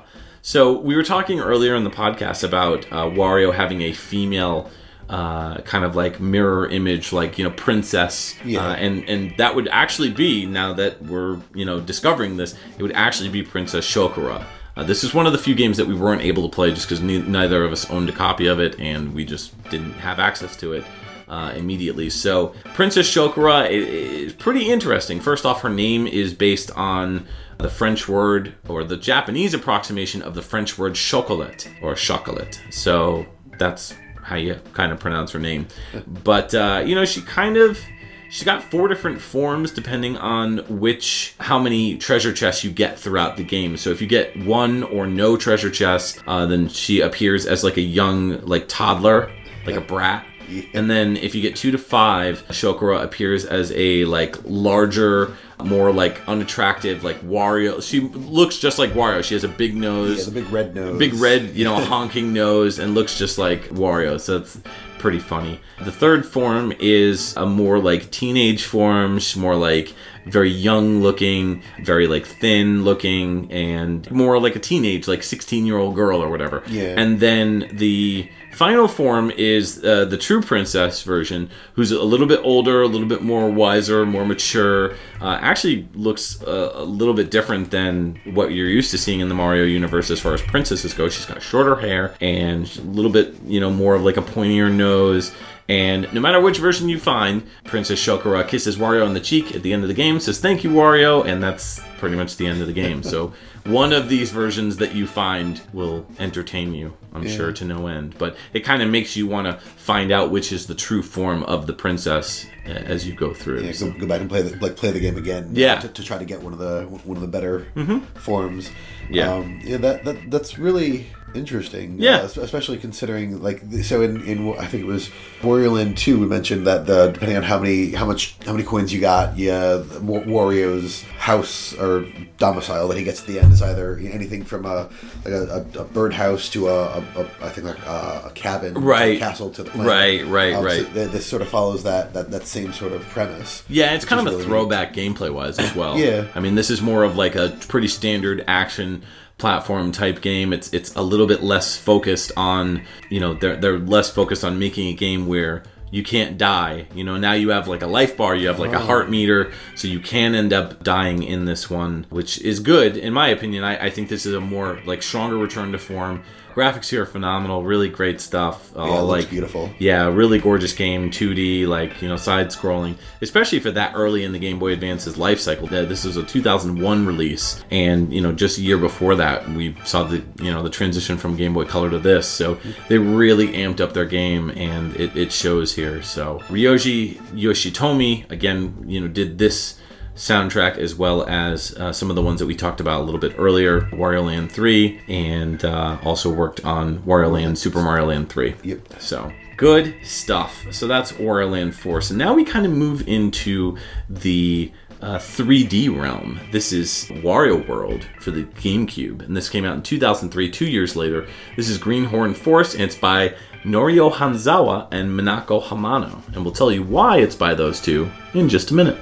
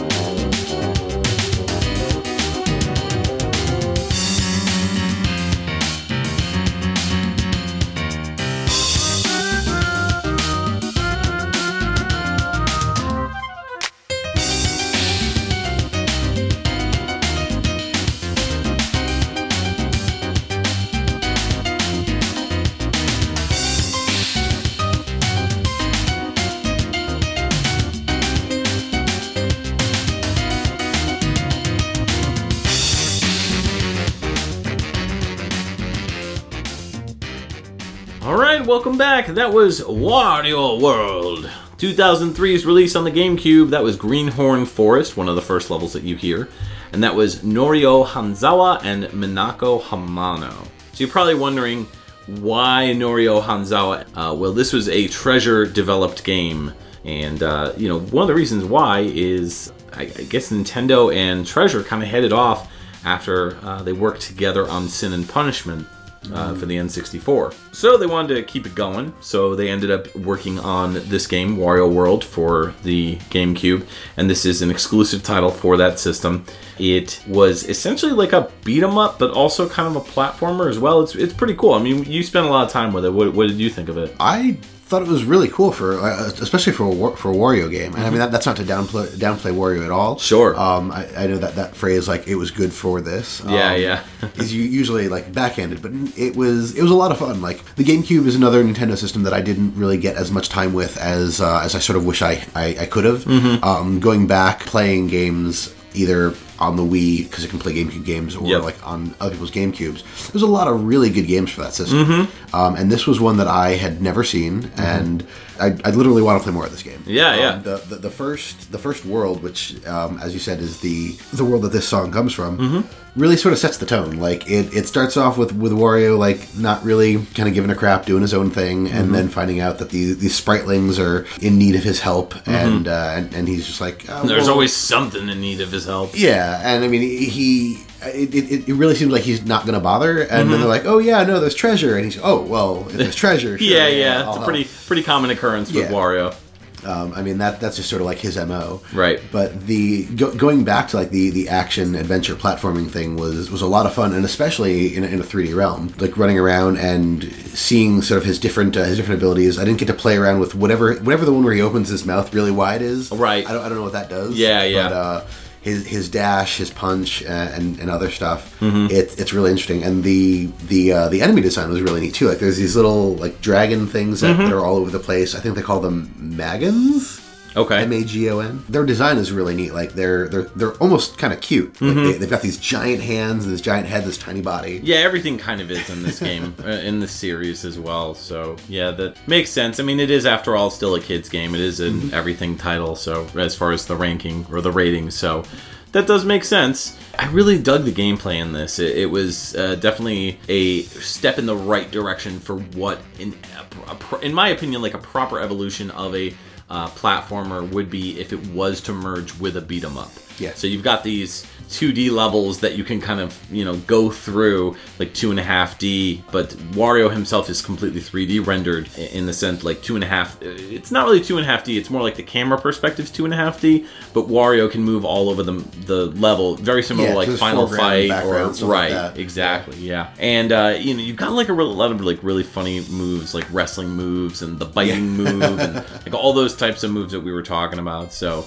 I thought that it was pretty cool. I agree that I wanted to spend more time with this one. It definitely was something that I could see myself like playing through and really enjoying. So, music-wise, what did you think of it? That track as well is really nice. It's hummable, super hummable. Super hummable. It's also, like we were talking, some of the other tracks sounded sort of like jazzy or swingy. Yep. This one, I'd say, sort of tops the list so far in the fact that like it has this very obvious saxophone synth. Oh yeah, and I mean saxophone is like the jazz instrument. Sure. And the feel of that song was super jazzy. I don't know if I would say it felt like Wario per se, but that may be due to a number of other things with the development of the game and where the composers came from. Yeah, that's true. But it definitely fit the level. Like whether or not it felt like a Wario song, the atmosphere of the level and the way that things were going, I definitely found myself enjoying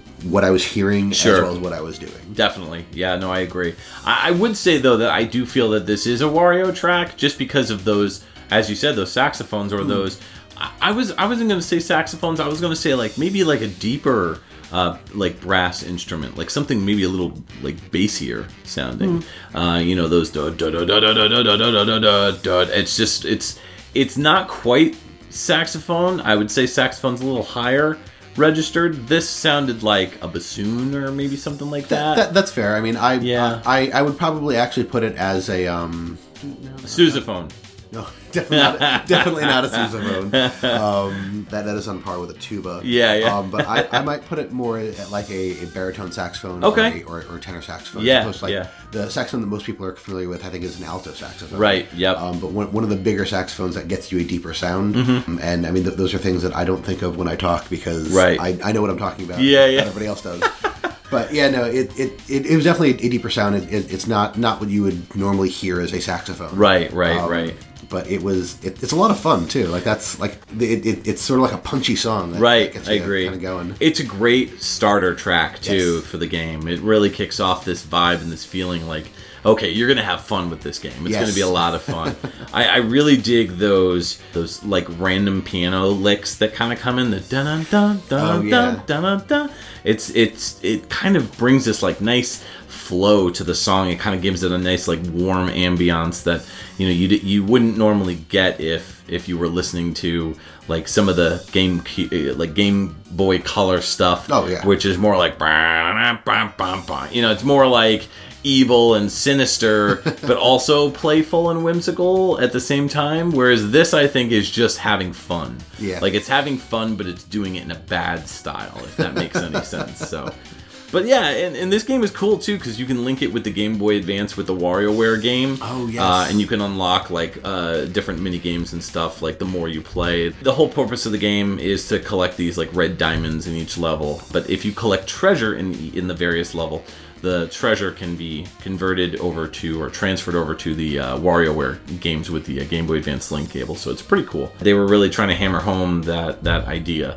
You also get garlic in this game. That's what restores your life, and that's garlic has always been for Wario. Like that's his like lifeblood. You know what I mean? Like that's what It's part of his sinister, awful demeanor that you're just like, really, dude, you're gonna like eat garlic like a lot. I mean, clearly he's Italian. That's what we do. That's true. That's true. But it's funny because it wasn't until this game that I realized that garlic was actually a thing for him. Mm-hmm. Like I remember like hearing about him and garlic being in the same room or something. Right. But like in this game, like they specifically state, and like it's a lot more obvious because it's in 3D and it's like, oh hey, that's a clove of garlic. Right. And then if you go back and you like actually look through the manual or whatever for the other games, that's actually what's in it's in a lot of the other games, like the bottles in Wario Land for the Virtual Boy and the first Wario Land. Right. The bottles that they don't give you a special power, but they take you out from being mini Wario, but technically garlic bottles. Right. Didn't know that until I looked at it, but it definitely makes it clear that garlic is his thing. Mm-hmm. Absolutely.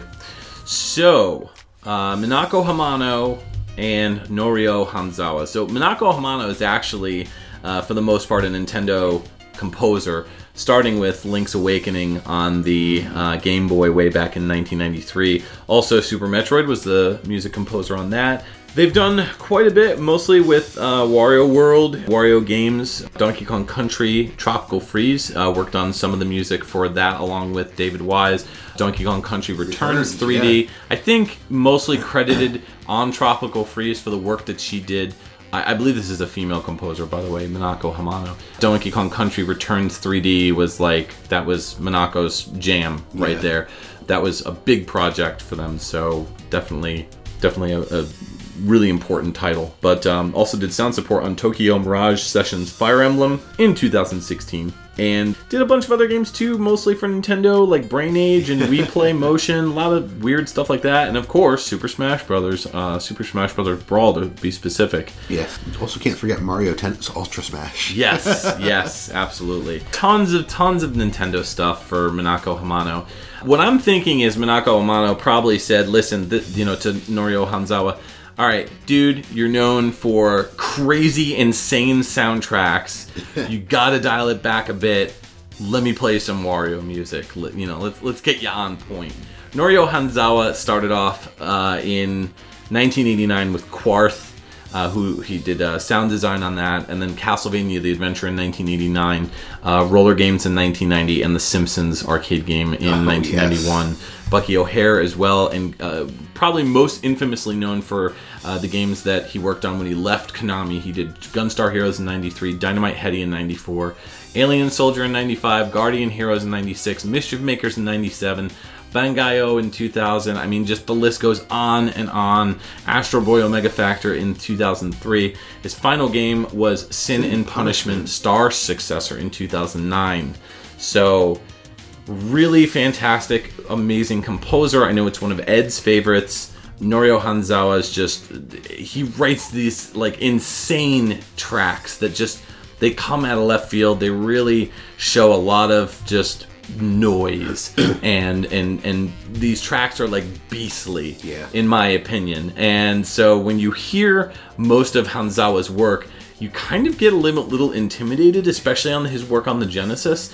But here, he just kind of comes off as just having fun with this. You know, him and Minako Hamano probably definitely really gelled well together, and I think that this soundtrack is really top notch. I would say they definitely did a great job together, because the music in that game is on Good point. stuff. Yeah, absolutely. So let's move into Wario Master of Disguise on the 2007 DS release. This is Terror Misu Battle, and it's by Kenji Hikita.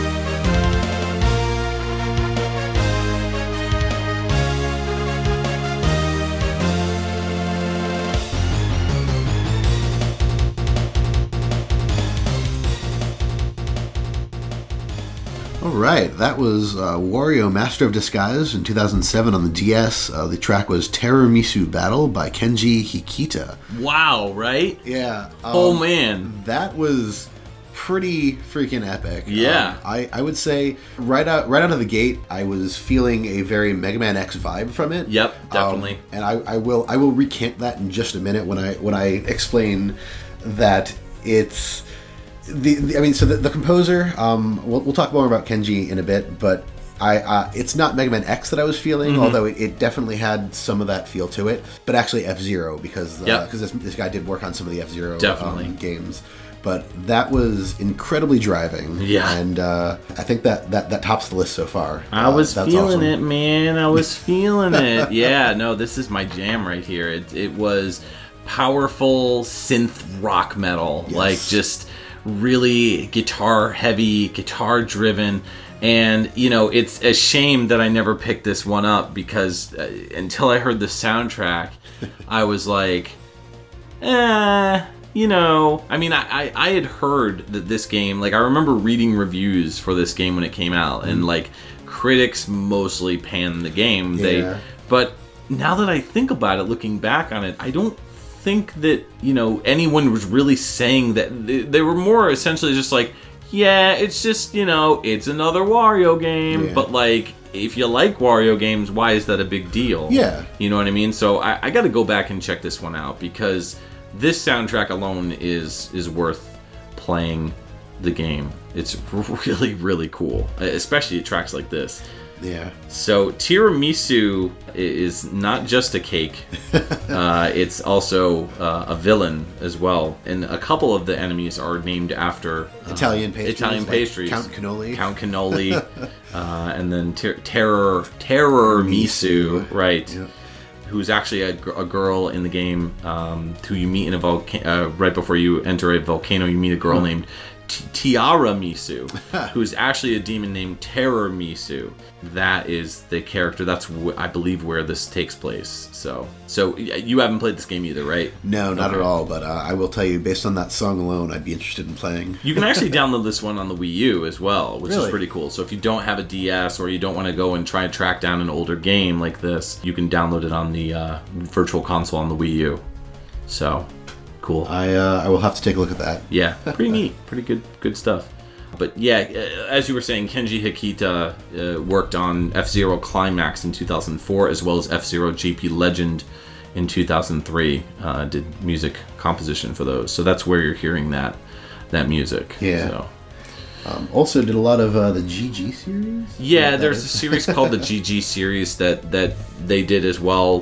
Not too familiar with that, but I mean, this series has easily at least like 10 to 12 entries in the series, which is pretty cool. Wow. Yeah, so mostly I'm thinking is mostly a freelancer. I don't think works for Nintendo or anything like that.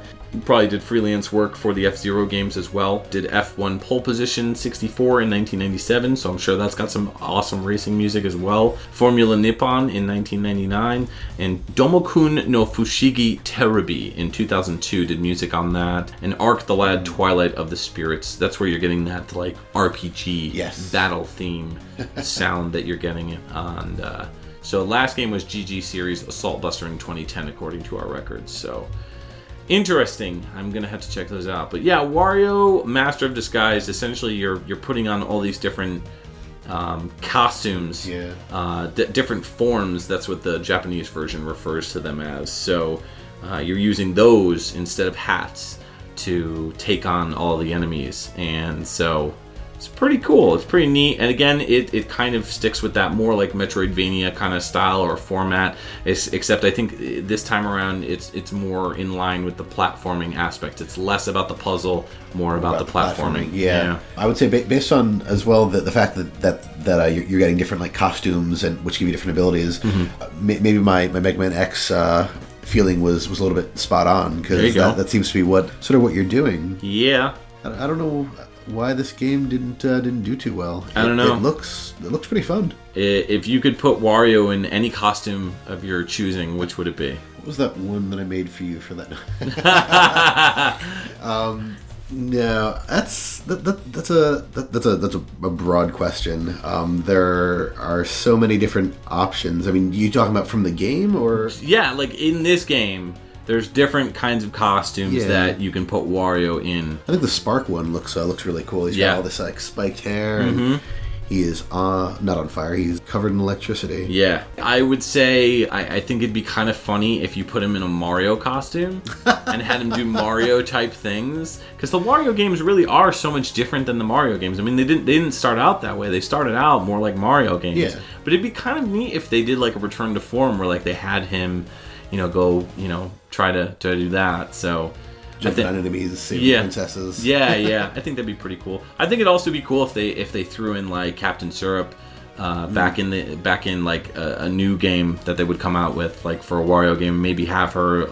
Maybe you could switch between her and Wario. That'd be kind of neat. Or like maybe she's like not just like a store clerk or whatever, like she is in like Shake It. Yeah. Right. So, but yeah, that's Master of Disguise. Unfortunately, neither of us have played it, but it looks really cool. So I want to check that out. But speaking of Shake It, let's go ahead and shake it. Wario Land Shake It in 2008 is the Wii release, and this is The Pirate Shop, and it's by Tomoya Tomita.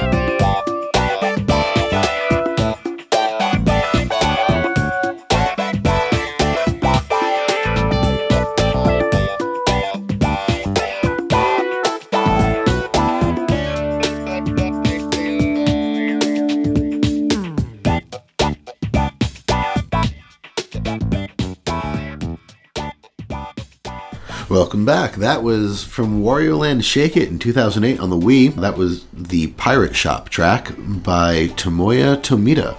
That's right. Wario Land Shake It is a really cool game for the Wii. A very underrated platformer, in my opinion.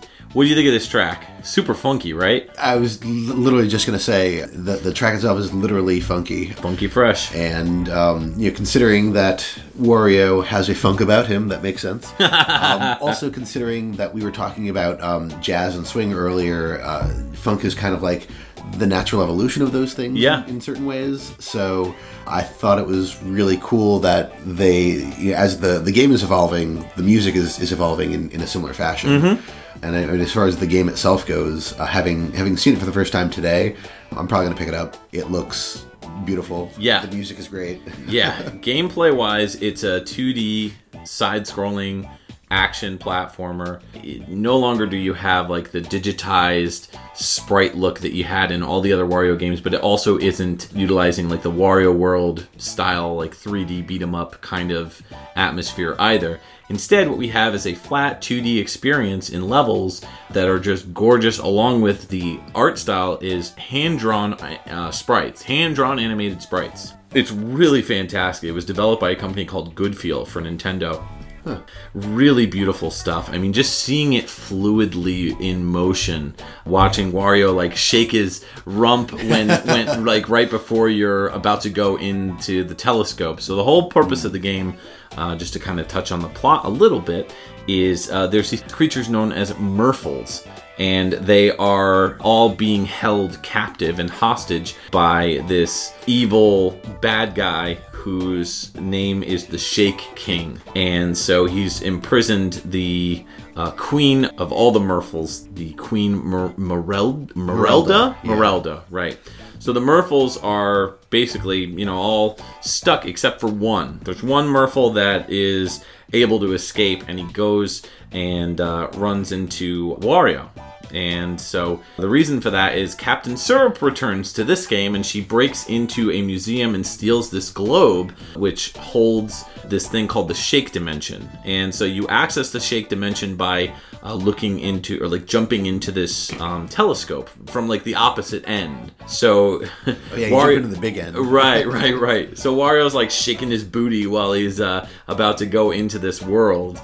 The whole thing takes place across this globe, so you get to see like all different types of atmospheres and levels.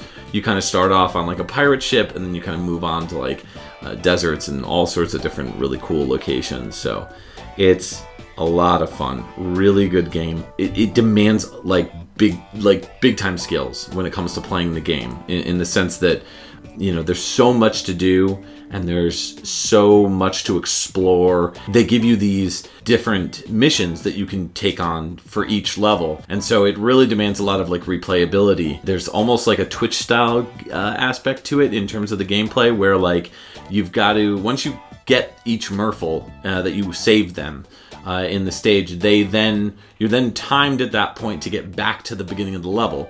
So in most cases, you've got to go into this pipe, and the pipe shoots you out, and Wario's like running at top speed, crashing through like bricks and walls and all sorts of stuff, and you've got to figure out the best way to get back, the fastest way, in order to get the best time, and that helps you unlock more treasures and all different sorts of stuff. So yeah, it's pretty cool. If you hit any walls though, it like you stop with that speed. Like, you can turn you can turn back and forth while running and keep your speed, but as soon as you hit a wall, it's over.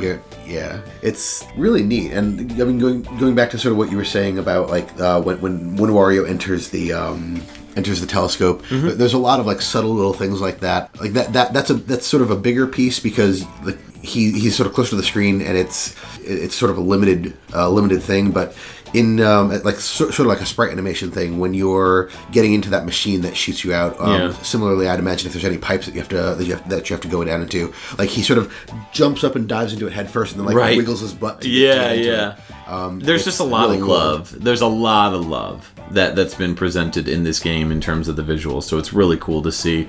Even the cutscenes. Oh yeah, they're like well animated anime type cutscenes. Absolutely. I was going to say it's more on point with like a Saturday morning cartoon, but anime style, very similar to, we were talking about this when we were playing the game, the Kirby Right Back At You show, like the cartoon. Very similar to that in terms of the style and design of the characters. As far as the music itself goes, the composer said that he used Wario Land 4 as a inspiration when writing the music for the game. So Tomoyo Tomita, we've talked about on the podcast before on the Yoshi episode. Tomita worked quite a bit on that. Also did some stuff for Konami originally, stuff like on Animaniacs, did sound design in 1994.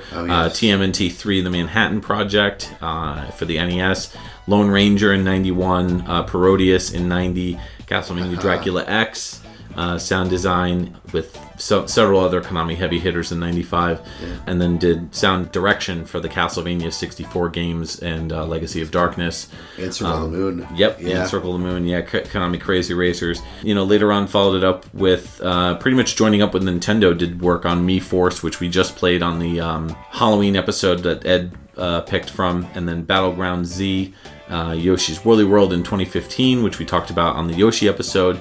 Last game was a port of that game, Poochie and Yoshi's Woolly World, on 2017, and that went to the 3DS. So just a really fantastic composer. Minako Hamano is also credited for this, probably worked in terms of guidance or sound, maybe not necessarily composition, but since Wario Land 4 was used as an inspiration, I would imagine that Minako Hamano was part of that direction. So I really love this game. I really need to sit down and play through it some more.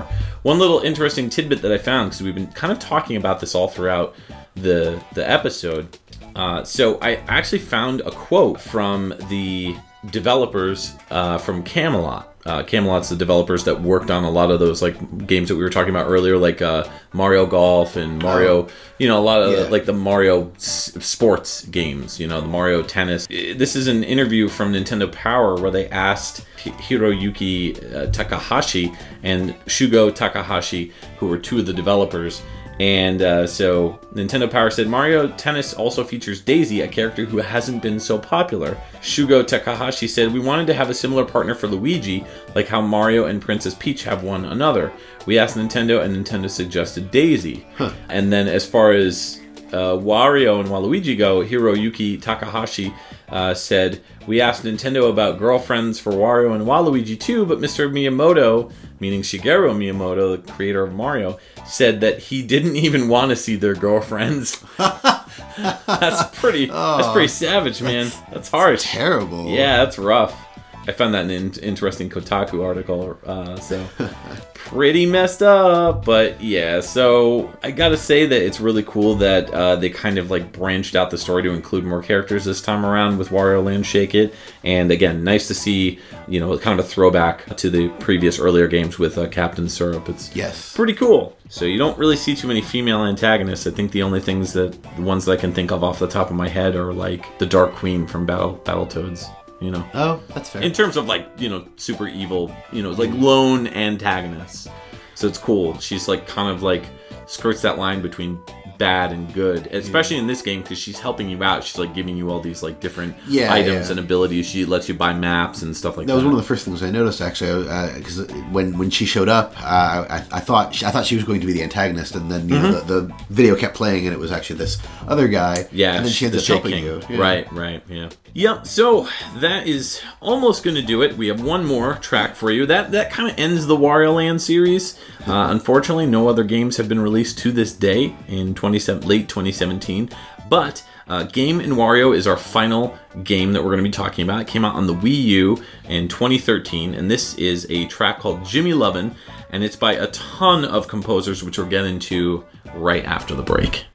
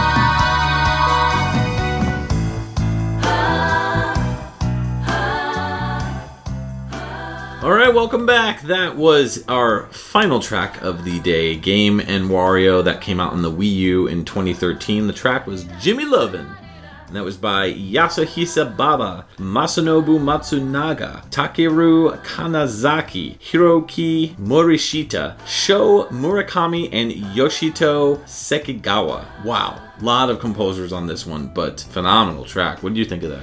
That was... Smooth. Something else, yeah. I mean, smooth was the first word that I said when I put my headphones down. I don't know what I would classify that as, but that was baby making music right there. Yeah, that's. I was actually trying to avoid using those words. Nope. But that's some bedroom music. Yep. Really, like, smooth is sort of the best word that I can think to describe it. It is really nice. I'm gonna play that for my wife when I get home. Yeah. Yo, girl, listen to this track. Tell me what you think about it. Like, the name of the track is Jimmy Lovin'. Right. I mean, it's somewhat implied, which is odd for a Nintendo game. Yes. They would even imply. Jimmy Lovin' is one of the characters of the WarioWare crew.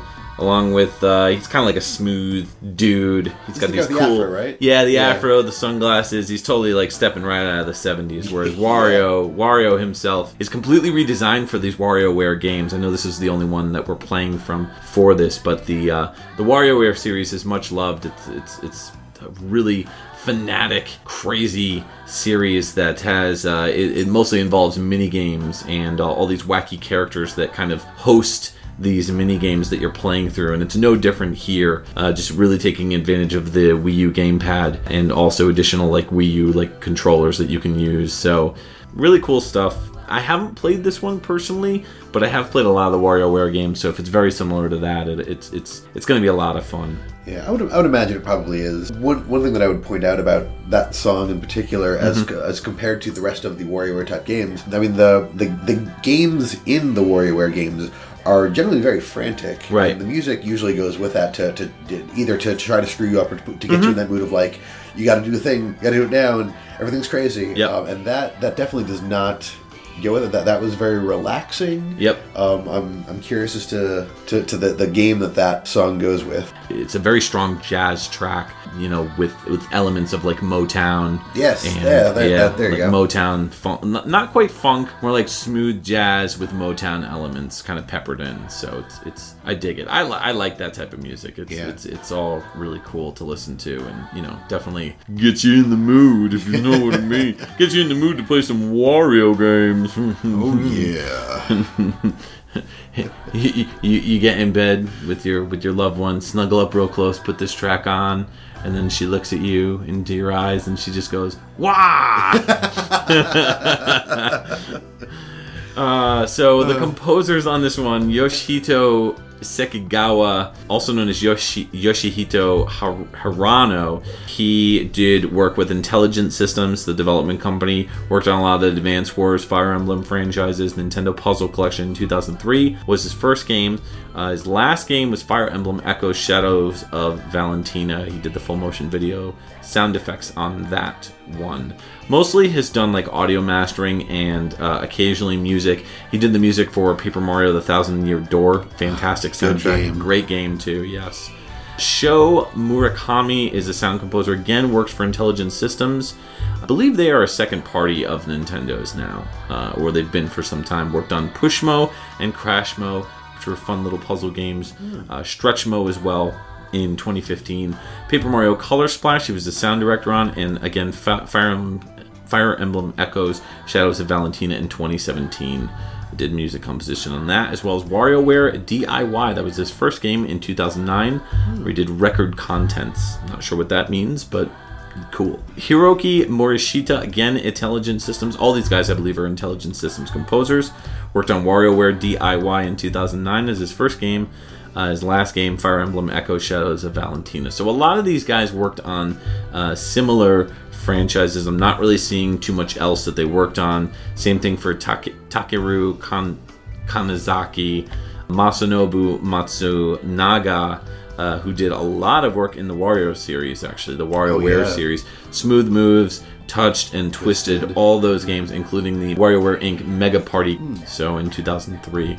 For that one, Yasuhisa Baba, same thing, worked on all Intelligent Systems games. They've got a team going of really solid composers that are doing some really fantastic work. So it's clearly, nice yeah. I mean, and a bunch of these guys worked on the same WarioWare games like Twisted Touch, Moves, and so another one, Snapped. Yep. Yeah, there's so many WarioWare games. I just lost count. I mean, they're fun. They are. But I kind of feel like very similar to Bomberman. It's like if you've played one, you've played them all, kind of. So they're, in my opinion, they're not all worth owning. But owning one or two is not.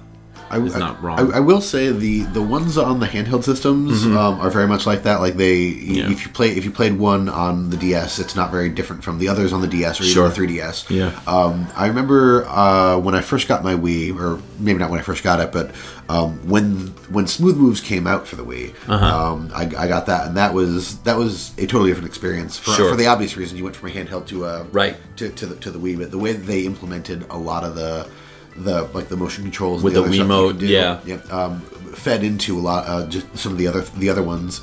I believe I definitely haven't played Game & Wario, but I believe I've seen some of it being played, and there are a lot of interesting things that they do with like the gamepad and stuff like that. Yeah, definitely. So that is it. That's going to do it for episode 104 with Wario. We talked about a lot of really cool stuff on this episode. We talked about some of the Wario Land games on some really obscure systems like the Virtual Boy. We talked about some puzzle games like Wario Woods and Wario Blast. Covered almost every single game in the Wario Land universe as well. And we kind of ended on a smooth note with Game & Wario. So I don't know. Do you have a favorite track from everything that we've played so far? Tiramisu Battle. Really? Okay. I mean, the Pirate Shop was really nice. I liked the funk aspect of it. Jimmy Levin, as you said, was smooth, and that brought some vocals into it and really upped the game of what they were doing with the music here. But based on like the games that I've played, the games that I liked, when the first thing that hit me was sort of like the Mega Man X thing. It immediately became a favorite. Yeah.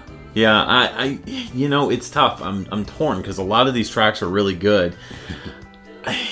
I will say that while I really enjoyed this Master of Disguise track, the Tiramisu Battle, it's not my favorite, believe it or not. I know everyone's kind of like, no, that's impossible, like Darth Vader style. But it's good, but it wasn't memorable to me. Like, I didn't walk away from it going like, humming it. That's fair. And that's the thing, is like, it was good in the moment, but as soon as it was gone from my memory, I was like, all right, now what? Whereas the Wario's Woods track is actually probably going to be my favorite.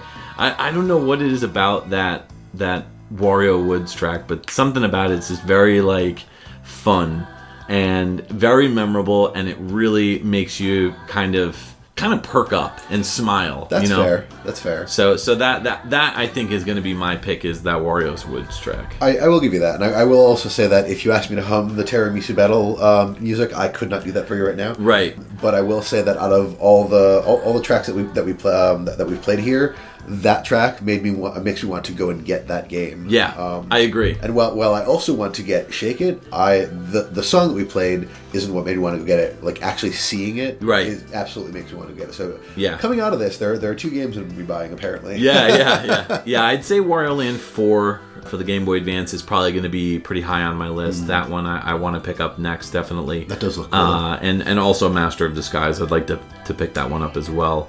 And Wario's Woods, I had a lot of fun with it. It was really cool. It was a fun experience. So I'll definitely be picking that up. So we want to thank Justin again for coming on the show and taking up the guest co-host spot while Ed is gone.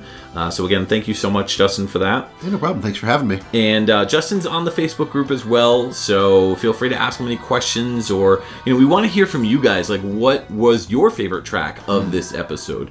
Have you played any of these Wario games? Are any of them your favorite? Do you have any particular in mind? Are you kind of bummed we didn't play a specific track from one of these games? Let us know in the comments on facebook.com/groups/PixelTunesRadio. Best way to reach us and to kind of engage with conversation with fellow gamers and to talk about video games and video game music. You can also check out all episodes on pixeltunesradio.com, as well as youtube.com/dongled, which is my channel, and that's where you can check out Dude You Haven't Played This Game, Gaming Linguistics, as well as Noob Repair, and a bunch of other shows that I do on that channel too.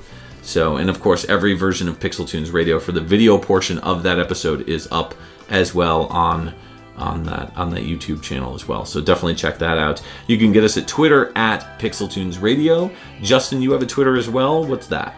I believe I'm at Shock83J16. Okay, cool. And then I am at DYHPTG, which is the call letters of the show Dude You Haven't Played This Game, which I do on YouTube. You could also check out Ed on his Twitter account, which is at Runer9. You'll find us one way or the other. At Pixel Tunes Radio is the best way to find us. Coming up next episode, on episode 105, we're going to have Justin come back, and also we're going to be joined by Nico, aka the Wii Guy, and he's going to return to us with some Super NES and Super Famicom deep cuts.